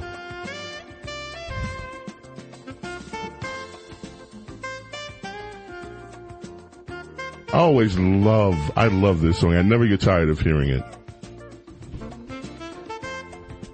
Oh, thank you. Okay, let's continue with Tom. Tom, I asked you a question before we went to break. See, I believe, Tom, there has to be a political response to this. I do not want to see Democrats brought up on phony charges, make believe, but I do think that there has to be a political response to what we have seen with these indictments of Trump, and not just Trump. The message is being sent. If you work for a Republican that we don't like, and by the way, they did this with George Bush 43 too. After the Bush administration ended, there was a boycott move from the left that people should not hire anyone that worked in the administration of George Bush 43. That escalated with Donald Trump. And now what they're also trying to do is criminalize his lawyers, criminalize anybody that worked for him in the capacity that they can get them at. I can tell you stories of people that whose names have not made the papers, who are facing charges, for instance, because they were fundraisers for Donald Trump. But I don't get into all that in the weed stuff. What do you think is the proper political response here, Tom? I think in order to elevate this conversation beyond politics, beyond partisanship, the Republican leadership, not just the Patriot wing represented by people like Marjorie Taylor Greene, but also Kevin McCarthy, they should be united and reach across the aisle and appeal to Democrats on a bipartisan basis to let them know that, again, this is something of the utmost importance when you're looking at Hunter Biden, a degenerate drug addict who's actually had palpable, tangible criminal activity connected to his father, who is now president of the United States. He did these things while Joe Biden was a vice president, but nevertheless, he used his father's name we all know the story. We all know the story. We're familiar with Burisma. We're familiar with all the various real criminal activity that Hunter Biden was engaged in. I would reach across the aisle to Democrats and appeal to them on a bipartisan basis and tell them that, listen, when there is objective criminal activity that needs to be investigated and prosecuted, we should unite together as Americans, not as Republicans or Democrats and as liberals or conservatives, but as Americans, to make sure that the sacrosanct rule of law is preserved. That's what they should be doing right now, more than anything else. And when they make their public appeals, they should stress those public appeals on that basis, that we are not doing this out of partisanship, but we should, reach across the aisle to your fellow Americans on a non-political basis and tell them, listen, the rule of law, an independent judiciary is the foundational premise on which our government functions. And it is in everyone's interest, whatever your political persuasion is, or if you are non-political. It does not matter. The rule of law is a shield against government overreach and government tyranny to protect the ordinary citizen from the things that I just mentioned, from governmental abuses from which the ordinary citizen cannot defend himself against without the rule of law. That's what the Republicans should be doing right now, reaching across the aisle on a bipartisan basis to objectively persecute political corruption and a bona fide criminal activity where it exists, no matter who's perpetrating it. Now, and if I may, one final... Go ahead. I'm sorry, go ahead. Here's the problem with that. Republicans reach across the aisle, and they're going to get told KMA. And that's it, because we are in partisan times where the Democrats will circle the wagons, and they will not. I don't care. Look, as you said, the evidence is overwhelming that corruption occurred here. Any Democrat worth their salt that was truly interested in the rule of law will have said, look, this is wrong, and it needs to be addressed. You may find one or two that actually said, this is concerning. But as a party, they have circled the wagons. They do not care about this. This is a political weapon that they're going to use, these indictments, to bludgeon Trump. Meanwhile, it is not just the Democrats. It is also the mainstream media that refuses to even cover in detail the nature of the corruption of Joe Biden and his family. I'm going to give you the last word and bring up the other point you wanted to make, please. Okay, very quickly, because I know we're pressed for time. So basically, two final things I want to mention. With regard to your point with regard to media corruption and the media partisanship, you're absolutely right. The media is squarely in the pocket of the Democratic Party and extreme cultural Marxist ideology. That being said, I want to propose a solution, because I don't like to point out problems without actually pointing out solutions. One thing that should be done under a new Republican administration, I don't care who it is to aggressively use the Justice Department to use the Sherman antitrust laws to break up these mega media corporations into smaller entities and foster competition in the media space. Because right now we do not have a broad-based, eclectic political spectrum of opinion in the mass media. It is very monolithic. It is very tendentious in the corner of leftist ideology. That's number one. And number two, In regard to actually going into more detail than can possibly be serviced in a 10-minute phone call to a radio program on a Saturday morning, I want to point out a gentleman who actually is much more articulate, much more better informed than I could ever be. His name is Dr. Paul Craig Roberts. He used to serve in the Reagan administration, first Reagan administration, in the Treasury Department. Now, his forte, his academic training is as an economist, but he writes extensively on the political persecution of people for political reasons by the judiciary that's right now going on and contemporary in American society. Again, check him out. It's Dr. Paul Craig Roberts. You can find him at paulcraigroberts.org. Thank you. Thank you so much for the call, Tom. Brilliant call. We're going to take a break. We're going to come back. We've got more calls. We've got more news. And remember, our beloved princess died. This again in the next hour, so keep it here. Our Saturday morning radio extravaganza. Billy Preston takes us in. Heavenly birthday today for Billy Preston.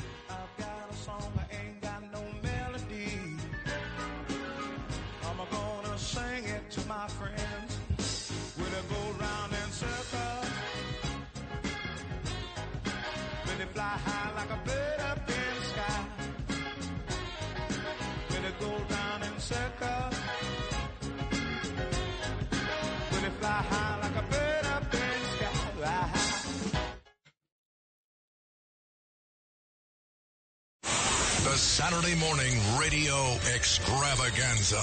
Now, here's James Golden, a.k.a. Bo Snerdley, on 77 WABC.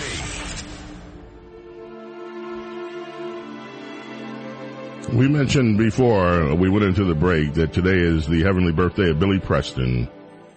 Come bring me your softness. Comfort me through all this madness. Woman, don't you know with you I'm born again. Come give me your sweetness. Now there's you, there is no weakness. This is Billy Preston and Sarita Wright.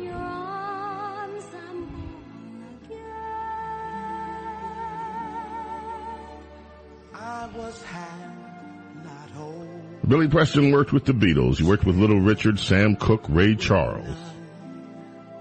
A stellar musician. Sarita Wright, married to Stevie Wonder early on. I think she was Stevie's first wife. Sarita is one of the most amazing lyricists she was on the planet. You listen to some of the songs that she co-wrote with Stevie, and Stevie produced her first album. Not only a beautiful voice, but Sarita was an exceptional lyricist, an exceptional writer.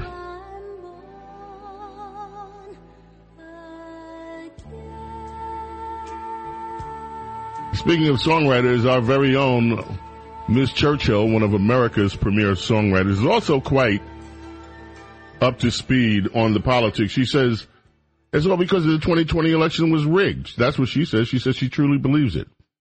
It was a complete job. The only way they'll keep the story from really being uncovered is to make it too dangerous to say anything or do anything in protest, and anything that has to do with Trump. They're trying to make Trump the third rail, not because he is, but because if they don't take him out, the real story of, I guess you say, the elections might get out. And you, I believe, are so on to it. Let's go back, my friends, to the telephones. We haven't heard from our dear friend Christine in quite some time. Christine, welcome. Thank you for holding. How are you? Well, we have enough madness. Good morning. Good morning. Well, I get to do this the first time as the Executive Director of Media and Communications for the new group LGBTS United, a group of lesbian, gay, bisexual, and transsexuals to come together to fight all aspects of the queer gender ideology. Of course, that's protecting women's spaces and the kids. And we have some new laws here in Connecticut and in the tri-state area, James. They're going to have a negative impact on the children. And I'd like to bring some to light for you. Go ahead. Well, first of all, when I went to look on the New York Department of Education website to check out if they do have public testimony, I saw something in the June meeting that said they're going to have they're all for in favor of withholding information when a child comes to a school official about gender confusion from the parents. And then the Massachusetts Attorney General, Andrea Joy Campbell, led a coalition of an amicus brief about that same thing that Letitia James joined in, as well as the AG in New Jersey and here in Connecticut with William Tong. So 16 states are all in favor. And this is dangerous, hiding gender confusion from kids, because that goes down the road of life-altering medication. And we're going to do this without parents. And also in Connecticut, state law, James, yesterday, in our public schools, mandates from grades 3 to 12 that feminine products are going to be put into the bathrooms, not only the girls' rooms, the gender-neutral rooms, but the boys' bathrooms too. And this is an unfunded mandate to the municipalities. This is an awful message, and we're just poisoning kids' minds. And unfortunately, their bodies are going to get poisoned too, James. Well, you know what? Also, in California, there's the AG there is suing the Chino district and other districts over this issue of parental notification. They believe that the parents have no right to know what's going on with the children. If your children declares themselves to be other gender than their biological gender, the state has every right to keep it from the parents. And this is pernicious. It is dangerous. And in fact, there was a lawsuit out that was settled this week. Don't have the story in front of me, where a parent successfully sued over this lack of information from the school system. It's astounding. Go ahead, Christine. Well, have a good day. Thank you. And we look forward to hearing more about your new group and what you're doing. Rick in Elmwood Park. How are you, Rick? Good, James. Self. We got good news today. They put the halt on the Ocean Wind Farm project till 2026. Whoa. Whoa. This is big. Now tell folks about this project that don't know what you're talking about. It's the wind farm project for South Jersey. Yeah. The bird and bat and whale and dolphin murdering project. And it has been put on hold. Yep. When did you get that news? Last night. Big thanks to Congressman Jeff Van Drew, Senators Vince Palestina, and Michael Testa, who helped along with South Jersey Shore residents to protest the wind farms. Now, this is really great news. My friends, we talked about this earlier in the week, too. There have been so many whale deaths, and people are wondering if, and I don't know whether or not this is the case, but people have been wondering if these wind farms are related to the increased number of whale deaths. And I said earlier in the week, remember when liberals and environmentalists wanted to save the whales? That's all we heard years ago. Save the whales, save the whales. It was like, save the polar bear, save the whales. And all of a sudden, you have these whale deaths increasing, and it is people on the right saying, save the whales, stop this. We need to figure out what's going on. And the left are just, no. We have to march down this green energy road no matter what the impact. No matter what the impact on avian life. And the number of birds that are being killed around the country, not just by these wind farms, but by solar. What happens is these birds fly over these massive solar arrays, and they're being burned to a crisp. And this is happening by the tens of thousands. And yet, our environmentalist friends don't care a whit. So congratulations. This wind project stopped in southern New Jersey. James Golden coming up on hour number 3, hour number 2 in the can on our Saturday morning radio extravaganza, 800-848-WABC. If you want to take part in the final third hour, Princess Di coming up. The return of Princess Di. So don't go away. Coming right back.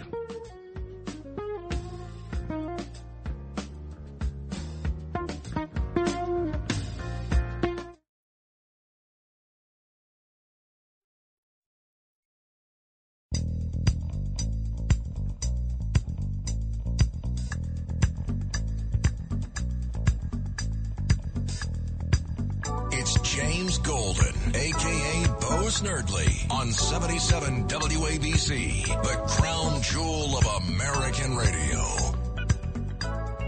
Hour number 3 starts right now for our Saturday morning radio extravaganza. Glad you are here with us. Telephone number 800-848-WABC, 800-848-9222. And something unusual happened during the break.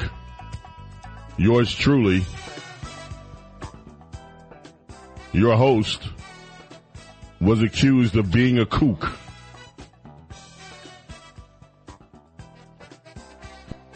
And the Countess of Conspiracy.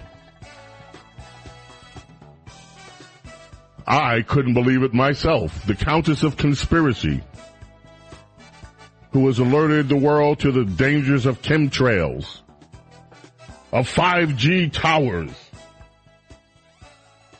and who yesterday we cited an article in the first hour that she sent me, which was a dead-on article out of the Epic Times that you probably didn't see or won't see anywhere else, about the number of deaths that are being recorded on death certificate, cause of death, COVID vaccinations. We had that story for you yesterday, courtesy of the Countess of Conspiracy, who made sure to get it to me early. But during the top of the hour news break, the Countess of Conspiracy questioned whether I was a kook. She asked me, since when, Mr. Kook, has the sun fried birds? I'm not making this up, Countess. If you have these large arrays of sun panel, these solar panels, and in some cases they are out, particularly where energy companies have put them up, where you have this massive acreage of solar panels, what do solar panels do? They trap the energy coming from the sun. They also radiate energy. It's like if you are on asphalt, for instance, blacktop, in certain areas where you get a lot of sun, the temperature could be up to 10 degrees higher just from the asphalt. Now you think about these solar panels and what happens when you put thousands and thousands of them in one place. That is a tremendous capture of energy, of solar energy. And what happens to the poor little birds when the birds, doing their normal migration, they used to, travel here, there, and everywhere, unfettered, unless, of course, there were bigger birds that preyed on them in the sky. And the little poor, defenseless birds who don't know to look down and say, oh, gee, the humans have put out solar arrays over there. We should not fly over that area. The poor little birds fly, and if they're down too low, they get fried. And I'm making this up. Avian life, between that and the wind, these solar wind factories, the solar wind factories have killed thousands of birds. But so have these solar arrays. And the left, the environmentalists, not a word, not a peep. Solar panels killing bird, maybe there's more to it. Oh, Goodness gracious. They're all over Florida, haven't seen the birds fried.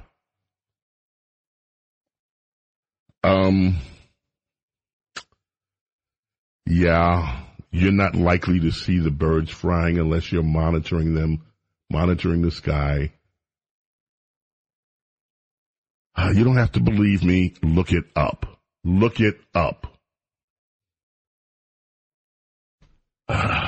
This is what I go through. Now I'm being accused of being a kook.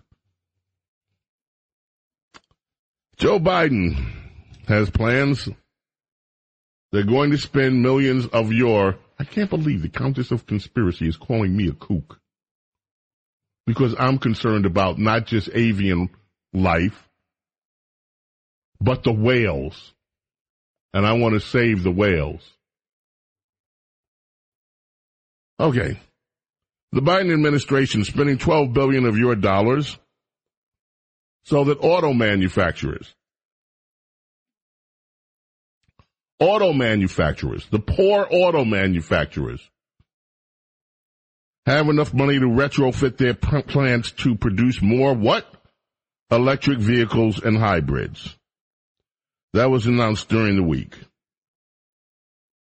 So, auto manufacturers, they make billions of dollars, are too poor to retrofit their own factories to make cars that they will sell. So the Biden administration wants to give them $12 billion. $12 billion. We have people in the streets, literally, in this country. We have like that poor woman that we talked about in the first hour from California who can't afford to pay her parking tickets. And now she's in desperate straits. We have people all over this country. We have hungry people. We have starving people. We have people laying on the streets. And yet, the two things that Joe Biden seems most concerned with is making sure that Ukrainians have enough billions to keep up the war with Russia, and that car manufacturers here in the United States, who earn billions of dollars in profit, have more billions so that they can retrofit their plants to stop making gas vehicles so that they can make electric cars, which, by the way, need fossil fuel to power them. Meanwhile, Daily Mail has this story. Electric vehicles are often deemed the future of transport, with titans like Ford and Tesla racing to make them. But a new study reveals that more macho men may not see this the same way. They have a bizarre belief. These macho men, if you're a macho man out there, if you're a manly man, you are just being called bizarre by the Daily Mail. A new study reveals that more macho men may not see this the same way in the bizarre belief that electric vehicles will harm their image. Dr. Michael Parent, a researcher at the University of Texas at Austin, claims that men who prioritize acting like a real man are more likely to frown on electric-powered cars. So, real men, manly men, don't want to drive these electric vehicles. High-performance gasoline vehicles are instead preferred as a marker of masculinity, he said, raising an alarming and unexpected uncertainty for the efforts against climate change. Oh, I got to ask Princess Di about this. High-performance gasoline vehicles are instead preferred as a marker of masculinity.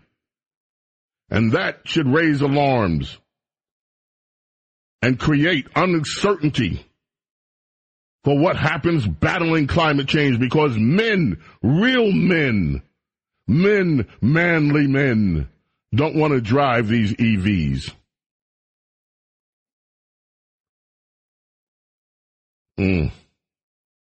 Oh, it gets worse. The doctor, his name is Dr. Parent. Dr. Parent says it wouldn't be a main driver of climate change, but it is one more preventable thing that adds to the pile of issues related to the climate. Although the issue could be addressed through advertising, it would probably be better for education to address healthy gender role norms to reduce precarious masculinity in general. That is related to a broad set of negative behaviors, including sexism, homophobia, aggression, and others. So Dr. Parent is upset that not only do you real men, a manly man, real manly men, look down, frown upon these electric vehicles, but also you manly men are engaged in negative sets of behavior anyway. You are sexist, you are homophobic, and you manly men are aggressive. And we can't have that. And you don't like electric cars. What's wrong with you? Men. People like high-performance gas vehicles when there are options out there like electric cars. But no, you manly men don't want the electric cars because it offends your toxic masculinity. You want to keep making global warming in your gasoline-powered vehicles because that is like your appendage. You think having a gas-powered car is the equivalent of having a big appendage. And you won't drive the electric cars that are available to you. You toxic men. You are the ruination of our society. You are stopping us. You are going to destroy the world with your aggressive, sexist, homophobic attitudes. You are to blame. So take that. WABC Talk Radio 77. It's our Saturday morning radio extravaganza. We are coming back. Princess Di will join us, the long-awaited return of our beloved princess on WABC with Al Green.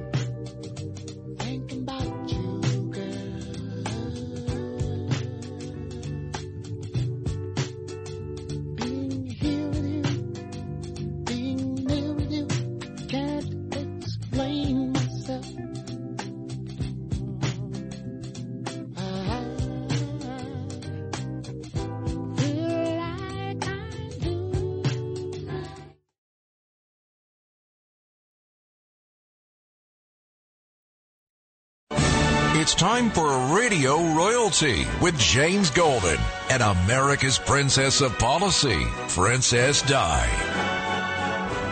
It has been a long time since we have heard the beautiful, glorious tones of Her Majesty, our beloved, and I mean that sincerely, our beloved Princess Di. Your Highness, welcome back to the airwaves. How are you? So much, Sir James. I haven't been able to say that for quite a while, so I'm glad to say it to you on the radio. Indeed, Your Highness.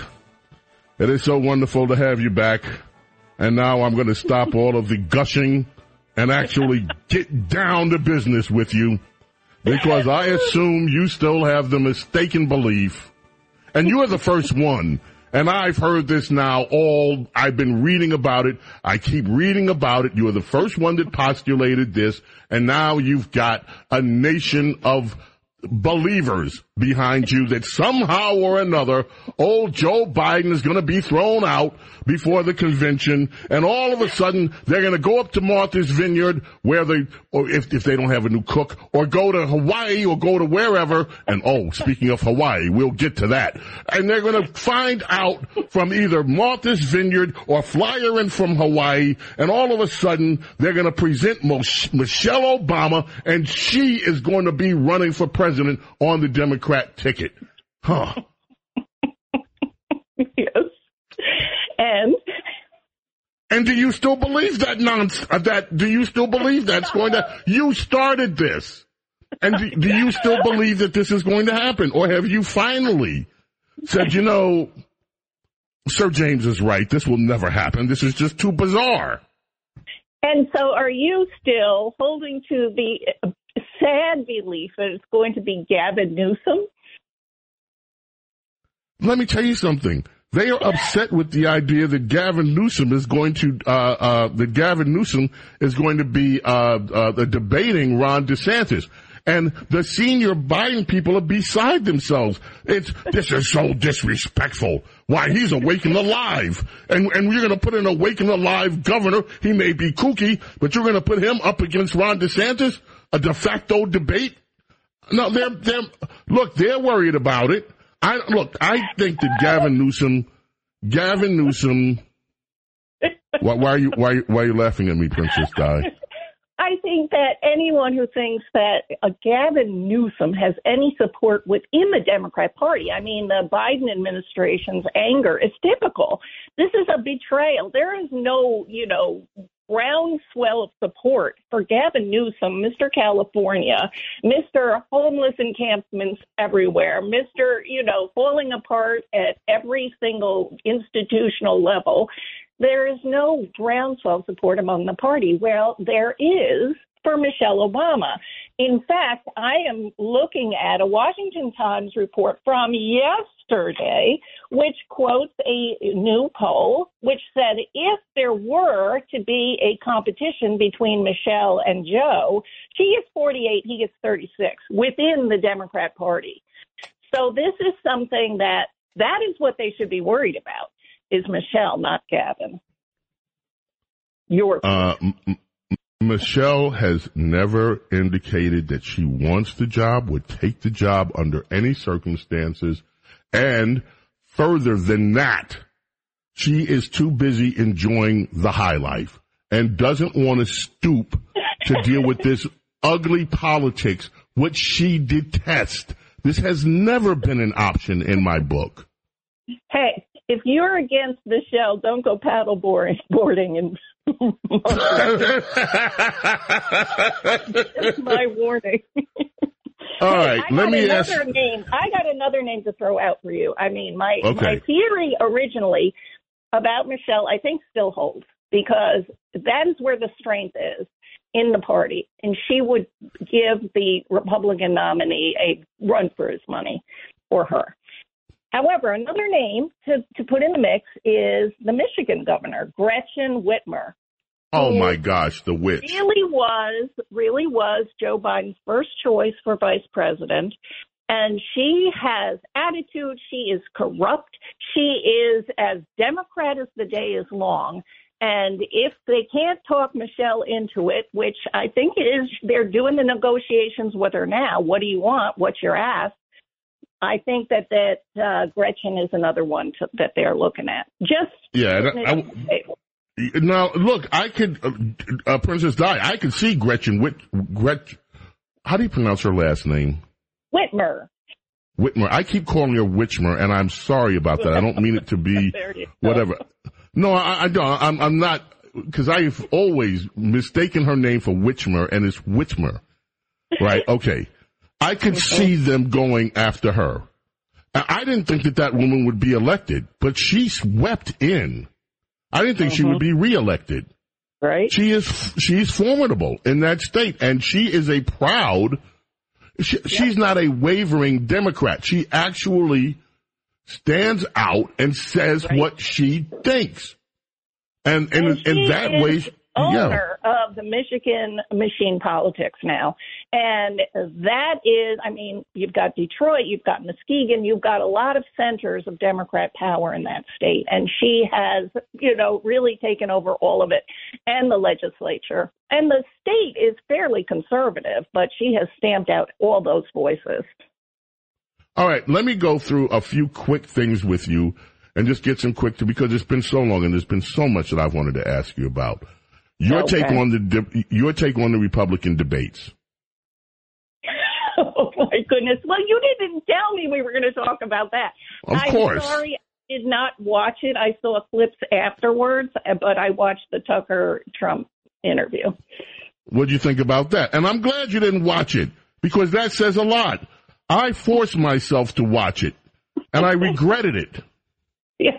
That's not where the center of the debate is. And right. You've the got center also rants. They're pretending in the media and in the RNC that, Trump isn't a factor. And he's really the only factor. So by not having him and him not appearing, this was completely useless. And nothing they said there had any lasting impact. It was totally forgettable. The only, headline out of it was DeSantis looking left and right to see if he should raise his hand.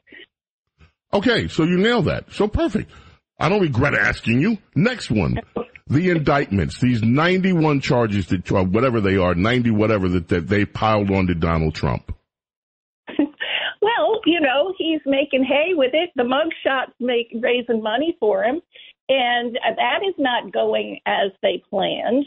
I mean, but they have no plan B to get rid of this guy. And the lawfare mechanism that they're attempting is strengthening him, which is completely, they're baffled by it. They keep trying to talk Trump supporters out of being Trump supporters. But as Rush always said, the only one who can separate Trump from his supporters is Trump himself. And by being indicted and being the victim, he has galvanized support because everyone sees who they consider a threat in the deep state. They consider Trump a threat. And so that has really brought his supporters, who some of them were looking around to see what else was available. We see who has the right enemies, and that is Donald Trump. All right, and then there's Kevin. So Kevin's talking about impeachment. He comes out every week and makes something else to say about impeachment. And today, Kevin says he's not going to open up an impeachment inquiry without a House vote. So. A member of the McPhail team, as I had named them, unfortunately, all three of them, Kevin McCarthy, Mitch McConnell, and Ronna McDaniel, are still there, the McPhails. And he, the McPhails. McSpeaker, he's talking about the quote in that story that you sent me. If we move forward with an impeachment inquiry, it would occur through a vote on the floor. Okay. So they are thinking about maybe asking themselves about maybe talking about maybe investigate whether they should write a memo, whether they should have a committee here, perhaps thinking about impeachment. And so this news article is like, well, if we have an impeachment, not an impeachment inquiry, which, if they have a vote on whether to have an inquiry and then they have to proceed on whether to have committee hearings. I mean, this whole thing is months and months down the line if they even hold an impeachment. So they're not serious. And I think that it is a wonderful reminder that we cannot look to D.C. in any way to solve any of this that's happening to our beloved country. Okay, Diana, it is time for you and I to discuss Hawaii. There were, as you know, horrible, as everyone knows now, Maui got hit with these horrific fires. Tremendous loss of life. The kooks immediately went on parade and started talking about the space lasers. And the space lasers, they actually had published pictures of a space laser what was supposed to be the space laser hitting Hawaii and setting it all on fire. And then after that, we got this is the establishment class in Hawaii. Oprah wants all their land. And that's why this happened, because this was a well thought out thing to get the land in front property, because they don't have enough property. The rich don't. So no, they had to burn up people and have this horrible tragedy out in Hawaii to get more land for themselves. And I have been beside myself. The governor out there yesterday just went back to this idea that the whole thing was caused by global warming, which has been totally debunked. The power company out there has accepted, or at least has stated, some responsibility for the downed power lines out there causing these horrific fires. And Princess Di, you and I have apparently a disagreement as to what actually took place on the beautiful island states of the one state, many islands of Hawaii. All right. What is your view of hope? Okay. I have a quote that should reassure you. Kevin McCarthy is headed to Hawaii to assess the damage, response, and recovery efforts. He says, we need answers into how this tragic fire occurred and what could have been done to prevent it. So Kevin McCarthy is on the job. He's going to Hawaii weeks later.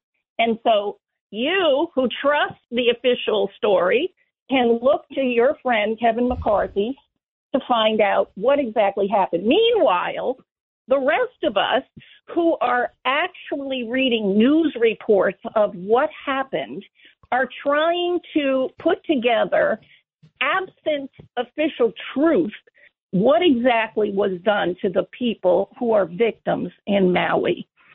And let me tell you a few of the things. The children were sent home before the fire from school due to winds. There was no water allowed to put out the fires once they started. The warning sirens were not sounded. The police blocked the victims' escape routes. There are now walls and curtains blocking any view of what's going on in the fire area. And there are reports of children still missing. And one of the things that I told you when we talked about this earlier, it has a feeling of something, we're not getting the right story. Something is missing. The truth is missing.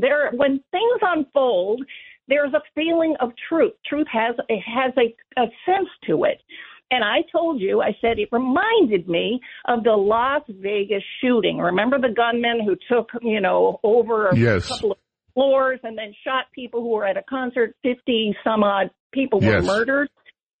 And there was so much oddness about how that unfolded afterwards as far as who this guy was, how he got the guns where he was. Was he some kind of relation to the intelligence community gone bad? There were too many mysteries. I said, man, this feels like that. And I got to tell you, there is something very weird that I found out. Do you know who the incident commander of the Las Vegas shooting was? His name was John Pelletier. Do you know who is the Maui police chief in charge of this whole event? John Pelletier, the same guy who was in charge, the incident commander of Las Vegas, moved to Maui a year ago, and he is the police chief there, and he has been the one in charge of the entire investigation, the entire media interaction. The same guy. And I say to you, there is, something else going on. They do not want us to know what the real truth. The stories are so conflicting. What you said was that the electric company is admitting to down wires. I just read a report where they're not. They said there was one small brush fire and they turned off the electricity. So there's all kinds of arguments and finger pointing as to who is responsible. But I'll tell you this, James, we're not getting the truth. And that's all I'm saying. Well, now I have been reading news reports contrary to what you said in the beginning of this. I've been following this in the news. And I must admit, though, you just stunned me with this information about the incident commander. I did not read that. That is chilling. Yes. I also saw something that was chilling, Diana, and I know you and I happen to agree on this one. I was watching a documentary about Wayne Shorter, one of the greatest musicians who ever lived in America, and his second wife was on an ill-fated airline flight. That flight being TWA 800, and she lost her life on that flight. Boy. And it reminded me of the discussions that you and I have had over the years about that. Right. Because I will just say it, and you can call me a kook. We have never gotten the truth about what happened there. Ever. Exactly. Absolutely. And so, I'm going to reserve any more comment on Hawaii. You have shut it down for the day because it deserves some further investigation. However, I will say this, the space lasers from heaven did not do this. I would agree with you on that. I would agree with you. However, you've got to admit that there are wildfires all over Europe, wildfires in Canada, and a lot of them have been, quote unquote, fortified by arsonists who are part of this eco-terror movement. Not all of them. Lightning does cause. I mean, there are natural causes of fires. There always have been. But a lot of they just arrested in Greece 79 arsonists who did similar things, had wildfires in these areas. Italy and Canada have also fingered some arsonists. So I think there's an agenda from the left as well to blame global warming, and they are making sure we see these, fires made worse. And I think that on our side, our agenda is just to find out what happened. That's it, the truth. Okay, the truth. Princess Di, time is too short. People are asking me questions on text for you. We can't get to them all. Let me just say this to you. You have been missed. It is so glad to hear your voice. You are loved. You are loved more than you will ever know by this audience and by me. You are loved, and we're so happy to have you back, Princess Di. Oh, back at you, James. Thank you so much. That is our very own beloved Princess Di, Princess of Policy, here on WABC. We're going to head to a break, come back. We've got more of your calls coming up before we get out of here on our Saturday morning radio extravaganza.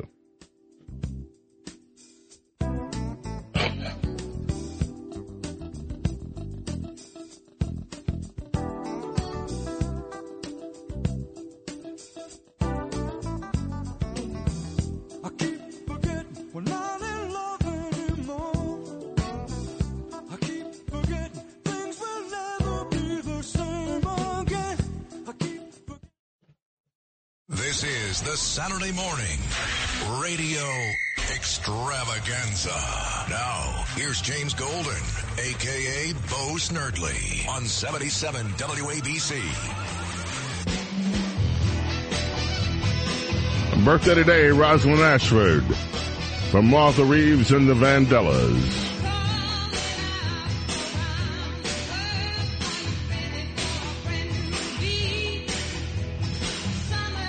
This, of course, one of their biggest hits. We're dancing in the street. And if you find yourself dancing in the street this Labor Day weekend in New York, look up in the sky and wave at the drones that are checking you out while you're dancing in the street. There is good news coming out of Bremerton, Washington. There's a very long story about this, but I don't have time to get to the whole story because I want to get your phone calls in. But finally, the coach who had to go through a 7-year battle because he chose to kneel in prayer at the 50-yard line is back. His name is Joe Kennedy, and fans from both teams that were playing cheered as Joe Kennedy knelt in silent prayer for 10 seconds at the 50-yard line. culmination of more than 7 years of legal battles that ended with a victory for him at the United States Supreme Court. Kennedy told the Daily Signal, I used to run marathons quite a bit. You never think you're going to get to the end. When you finally see that finish line, that's what tonight was. We finished the race. We did it together, and there's nothing better than keeping the faith. Throughout that, he said, standing by his wife. And he took to the field. This man had lost his job as an assistant football coach at Bremerton High School, 30 miles west of Seattle, because he refused to break his covenant that he made with God to take a knee in prayer at the 50-yard line after every football game. Said there's nothing better than America and the Constitution. He said his legal victory proves the Constitution is alive and well. Well, it may be there, but it is under threat in a lot of other places. I don't know whether you know this or not, there's a strike going on in Los Angeles, not just the writers and SAG strike, hotel strikes. It's a rolling strike, hits different hotels, different time. The union, Unite Local 11, said last week that they're going to be boycotting some 60 hotels in L.A. Now, there is a big conference going on. And what the union said, and by the way, it's by a bunch of liberals, too. It is some conference that's, what they're promising guests, they said, here's what we promise you, dirty rooms and nonstop noise for your convention. Great, folks. The economy in L.A. isn't bad enough. So the hotel workers want to make it worse to make sure that no one is comfortable visiting that city. Oh, and here's a little story that we have. I think it's from New Zealand, but it's from across the pond. I'm going to give some of you a little warning. If you've got children in the car, you may want to just turn this one down so that only you can hear it, this particular story today.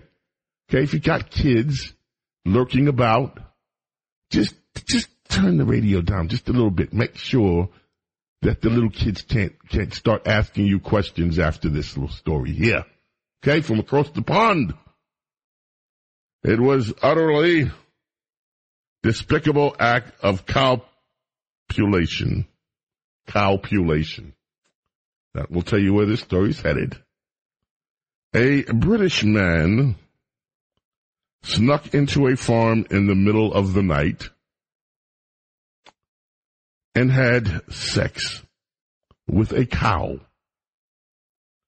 but was discovered when he triggered an alarm placed by the animal's wary owner. A DNA sample proved that Liam Brown, 25, had intercourse with the animal in Burton, that's near Dorset. He sobbed in court when he pled guilty to sexual penetration with a living animal, causing unnecessary suffering to a protected animal. His case was held this week, August 25th. The defendant was found by members of the farming family who had concerns regarding the welfare of the young livestock in question, set up alarms in the area. On the night in question, they were alerted by alarms and equipment that they had set up, with the result that the defendant was found. Subsequently, samples were taken from the animal, confirming,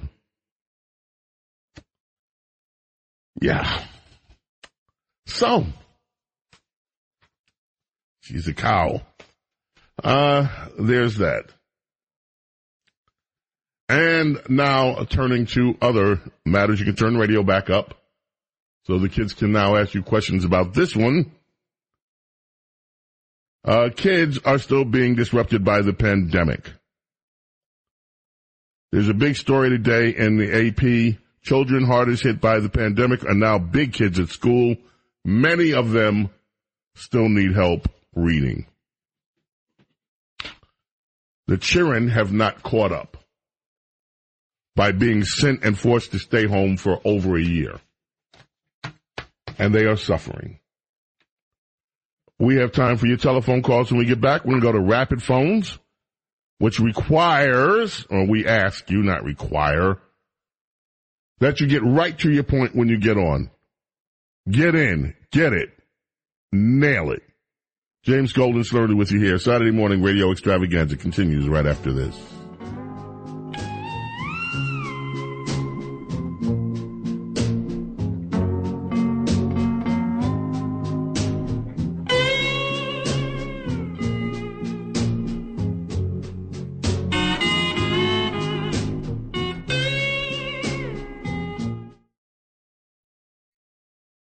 This is the Saturday morning radio extravaganza. Now, here's James Golden, a.k.a. Bo Snerdley, on 77 WABC. James Golden, a.k.a. Bo Snerdley, presents Rapid Phones. Ladies and gentlemen, time for your phone calls. Let's get right to it. Get in and get it. Let's start with Robert in Dutchess County. How are you, Robert? I'm doing well. We were talking about Michigan Governor Whitmer, but I wanted to alert everyone that her sister, Liz Whitmer Garrity, is seeking the Democratic nomination for New York's 17th Congressional District. That's, for your information, that's the district that Mike Lawler, Republican, flipped away from Sean Patrick Maloney. So the problem is the Whitmer virus might be coming to the Hudson Valley. So watch out for that. Thank you. Thank you. Watch out for that indeed. Pete in River Edge, New Jersey, you're up next. Right to your point. Bo, the thing is, our country is at a tipping point. The border has got to be closed.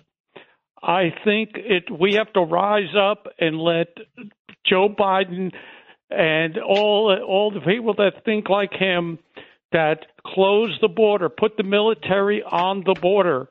Stop it. We can't take it. We can't take any more.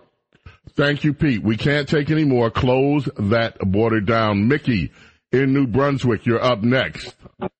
James, I want to tell you, I love your Southern accent. Please keep talking with your Southern accent.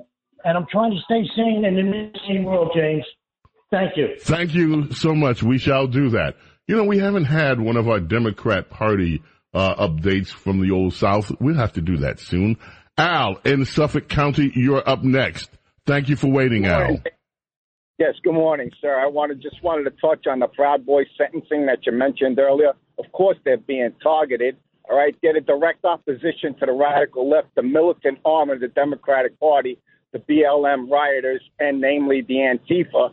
So they had to be shut down. They were on their radar. And December 12th, 2020, when they took over the streets of Washington, D.C., hundreds, maybe even thousands of Proud Boys and their allies, and they took over the city, and then they burned down the BLM banner.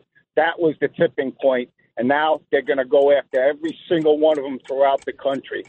They got to. Thank you, Al. Shut them down. Appreciate it. Sandra in New Jersey, you're up next. Sandra, thank you for waiting. Oh, you're welcome. Good morning. I don't know if he spoke about Elon Musk. I woke up a little late, but, you know, the school where his daughter goes turned her against her father, Elon Musk, and she's like a trans, and now she hates her father because he's very, very rich. You know, if they can get him, they're going to get all of us, this woke side. And I just want to say, Jack Ciattarelli, I hope he becomes our next governor because he really stands for the parents of the schools. He says that we can make it law that school personnel are not to assume the role of the parents. And I think I'd love to see that happen. Sandra, I'd love to see that happen. We did not talk about Elon, and he's in the news because he's openly criticizing the school for brainwashing his daughter. So thank you for bringing that up. Mary Beth in Long Island, you are up next. Good morning. Hello. Good morning. It was so great to hear Princess Di with you again. I just wish her the best. I know she's been through so much. And James, I wish you the best. That includes the best of health. Love you, and we need you so much. Please take care, all right? Thank you, my darling, thank you. And I agree with you. We all are just so delighted to hear Princess Diana. Just love her. We just love her. Thank you. Charles in the Bronx, you are up next. Hey, good morning, sir. What you said about solar panels is 1,000% true. I'm an electrical engineer. I know well what these things can do to humans and birds and animals. And you are correct. As far as the climate change, this is common in our planet. 10,000 years ago, in North Africa, that entire area was lush with water.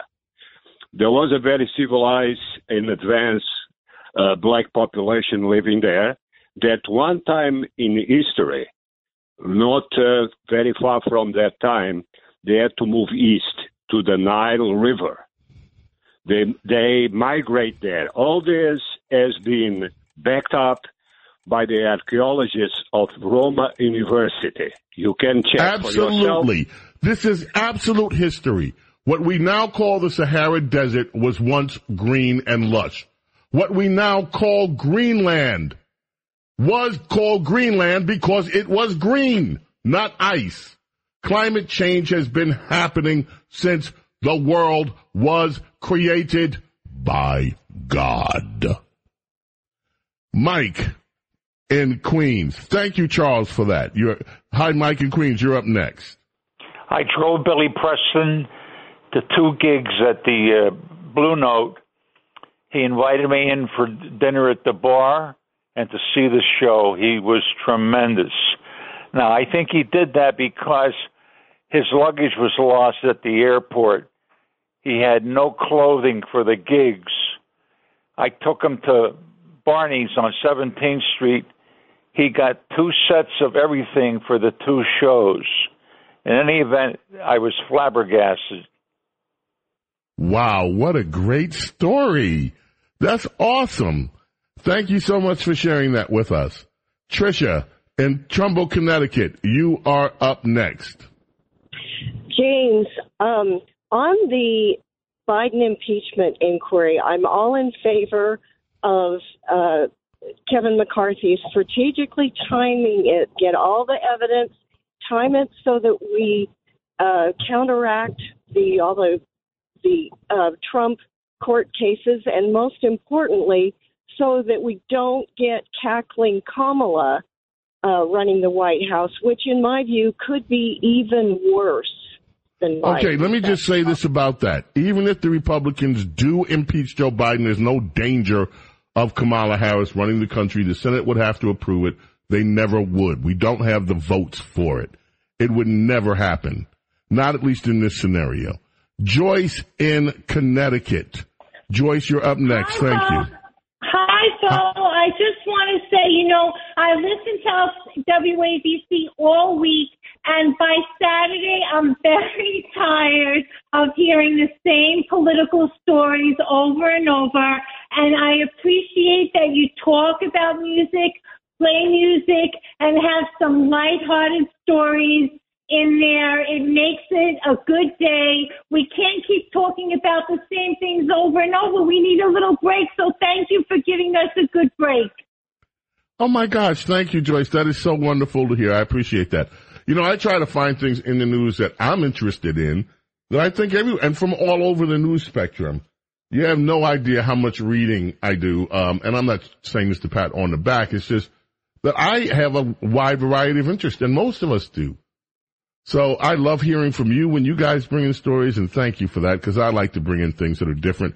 Rocco, Saratoga, we're running out of time. Want to get you in real quick. You got it, Bo. You got it real quick. Kudos to your great team there. Just like to say, I'm a manly man. I have a beard. I shower with Irish Spring. I drive a muscle car. No sissy electric cars for me. No, Bo. No, muscle. Thank you for that. Ladies and gentlemen, that is our Saturday morning extravaganza in the can. May God bless, protect each and every one of you and your loved ones. We leave you today with Jimmy Buffett on WABC. God willing, be back Monday. See you later. Bye. Strumming my six string on my front porch swing. Smell those shrimp, they're beginning to boil. Wish they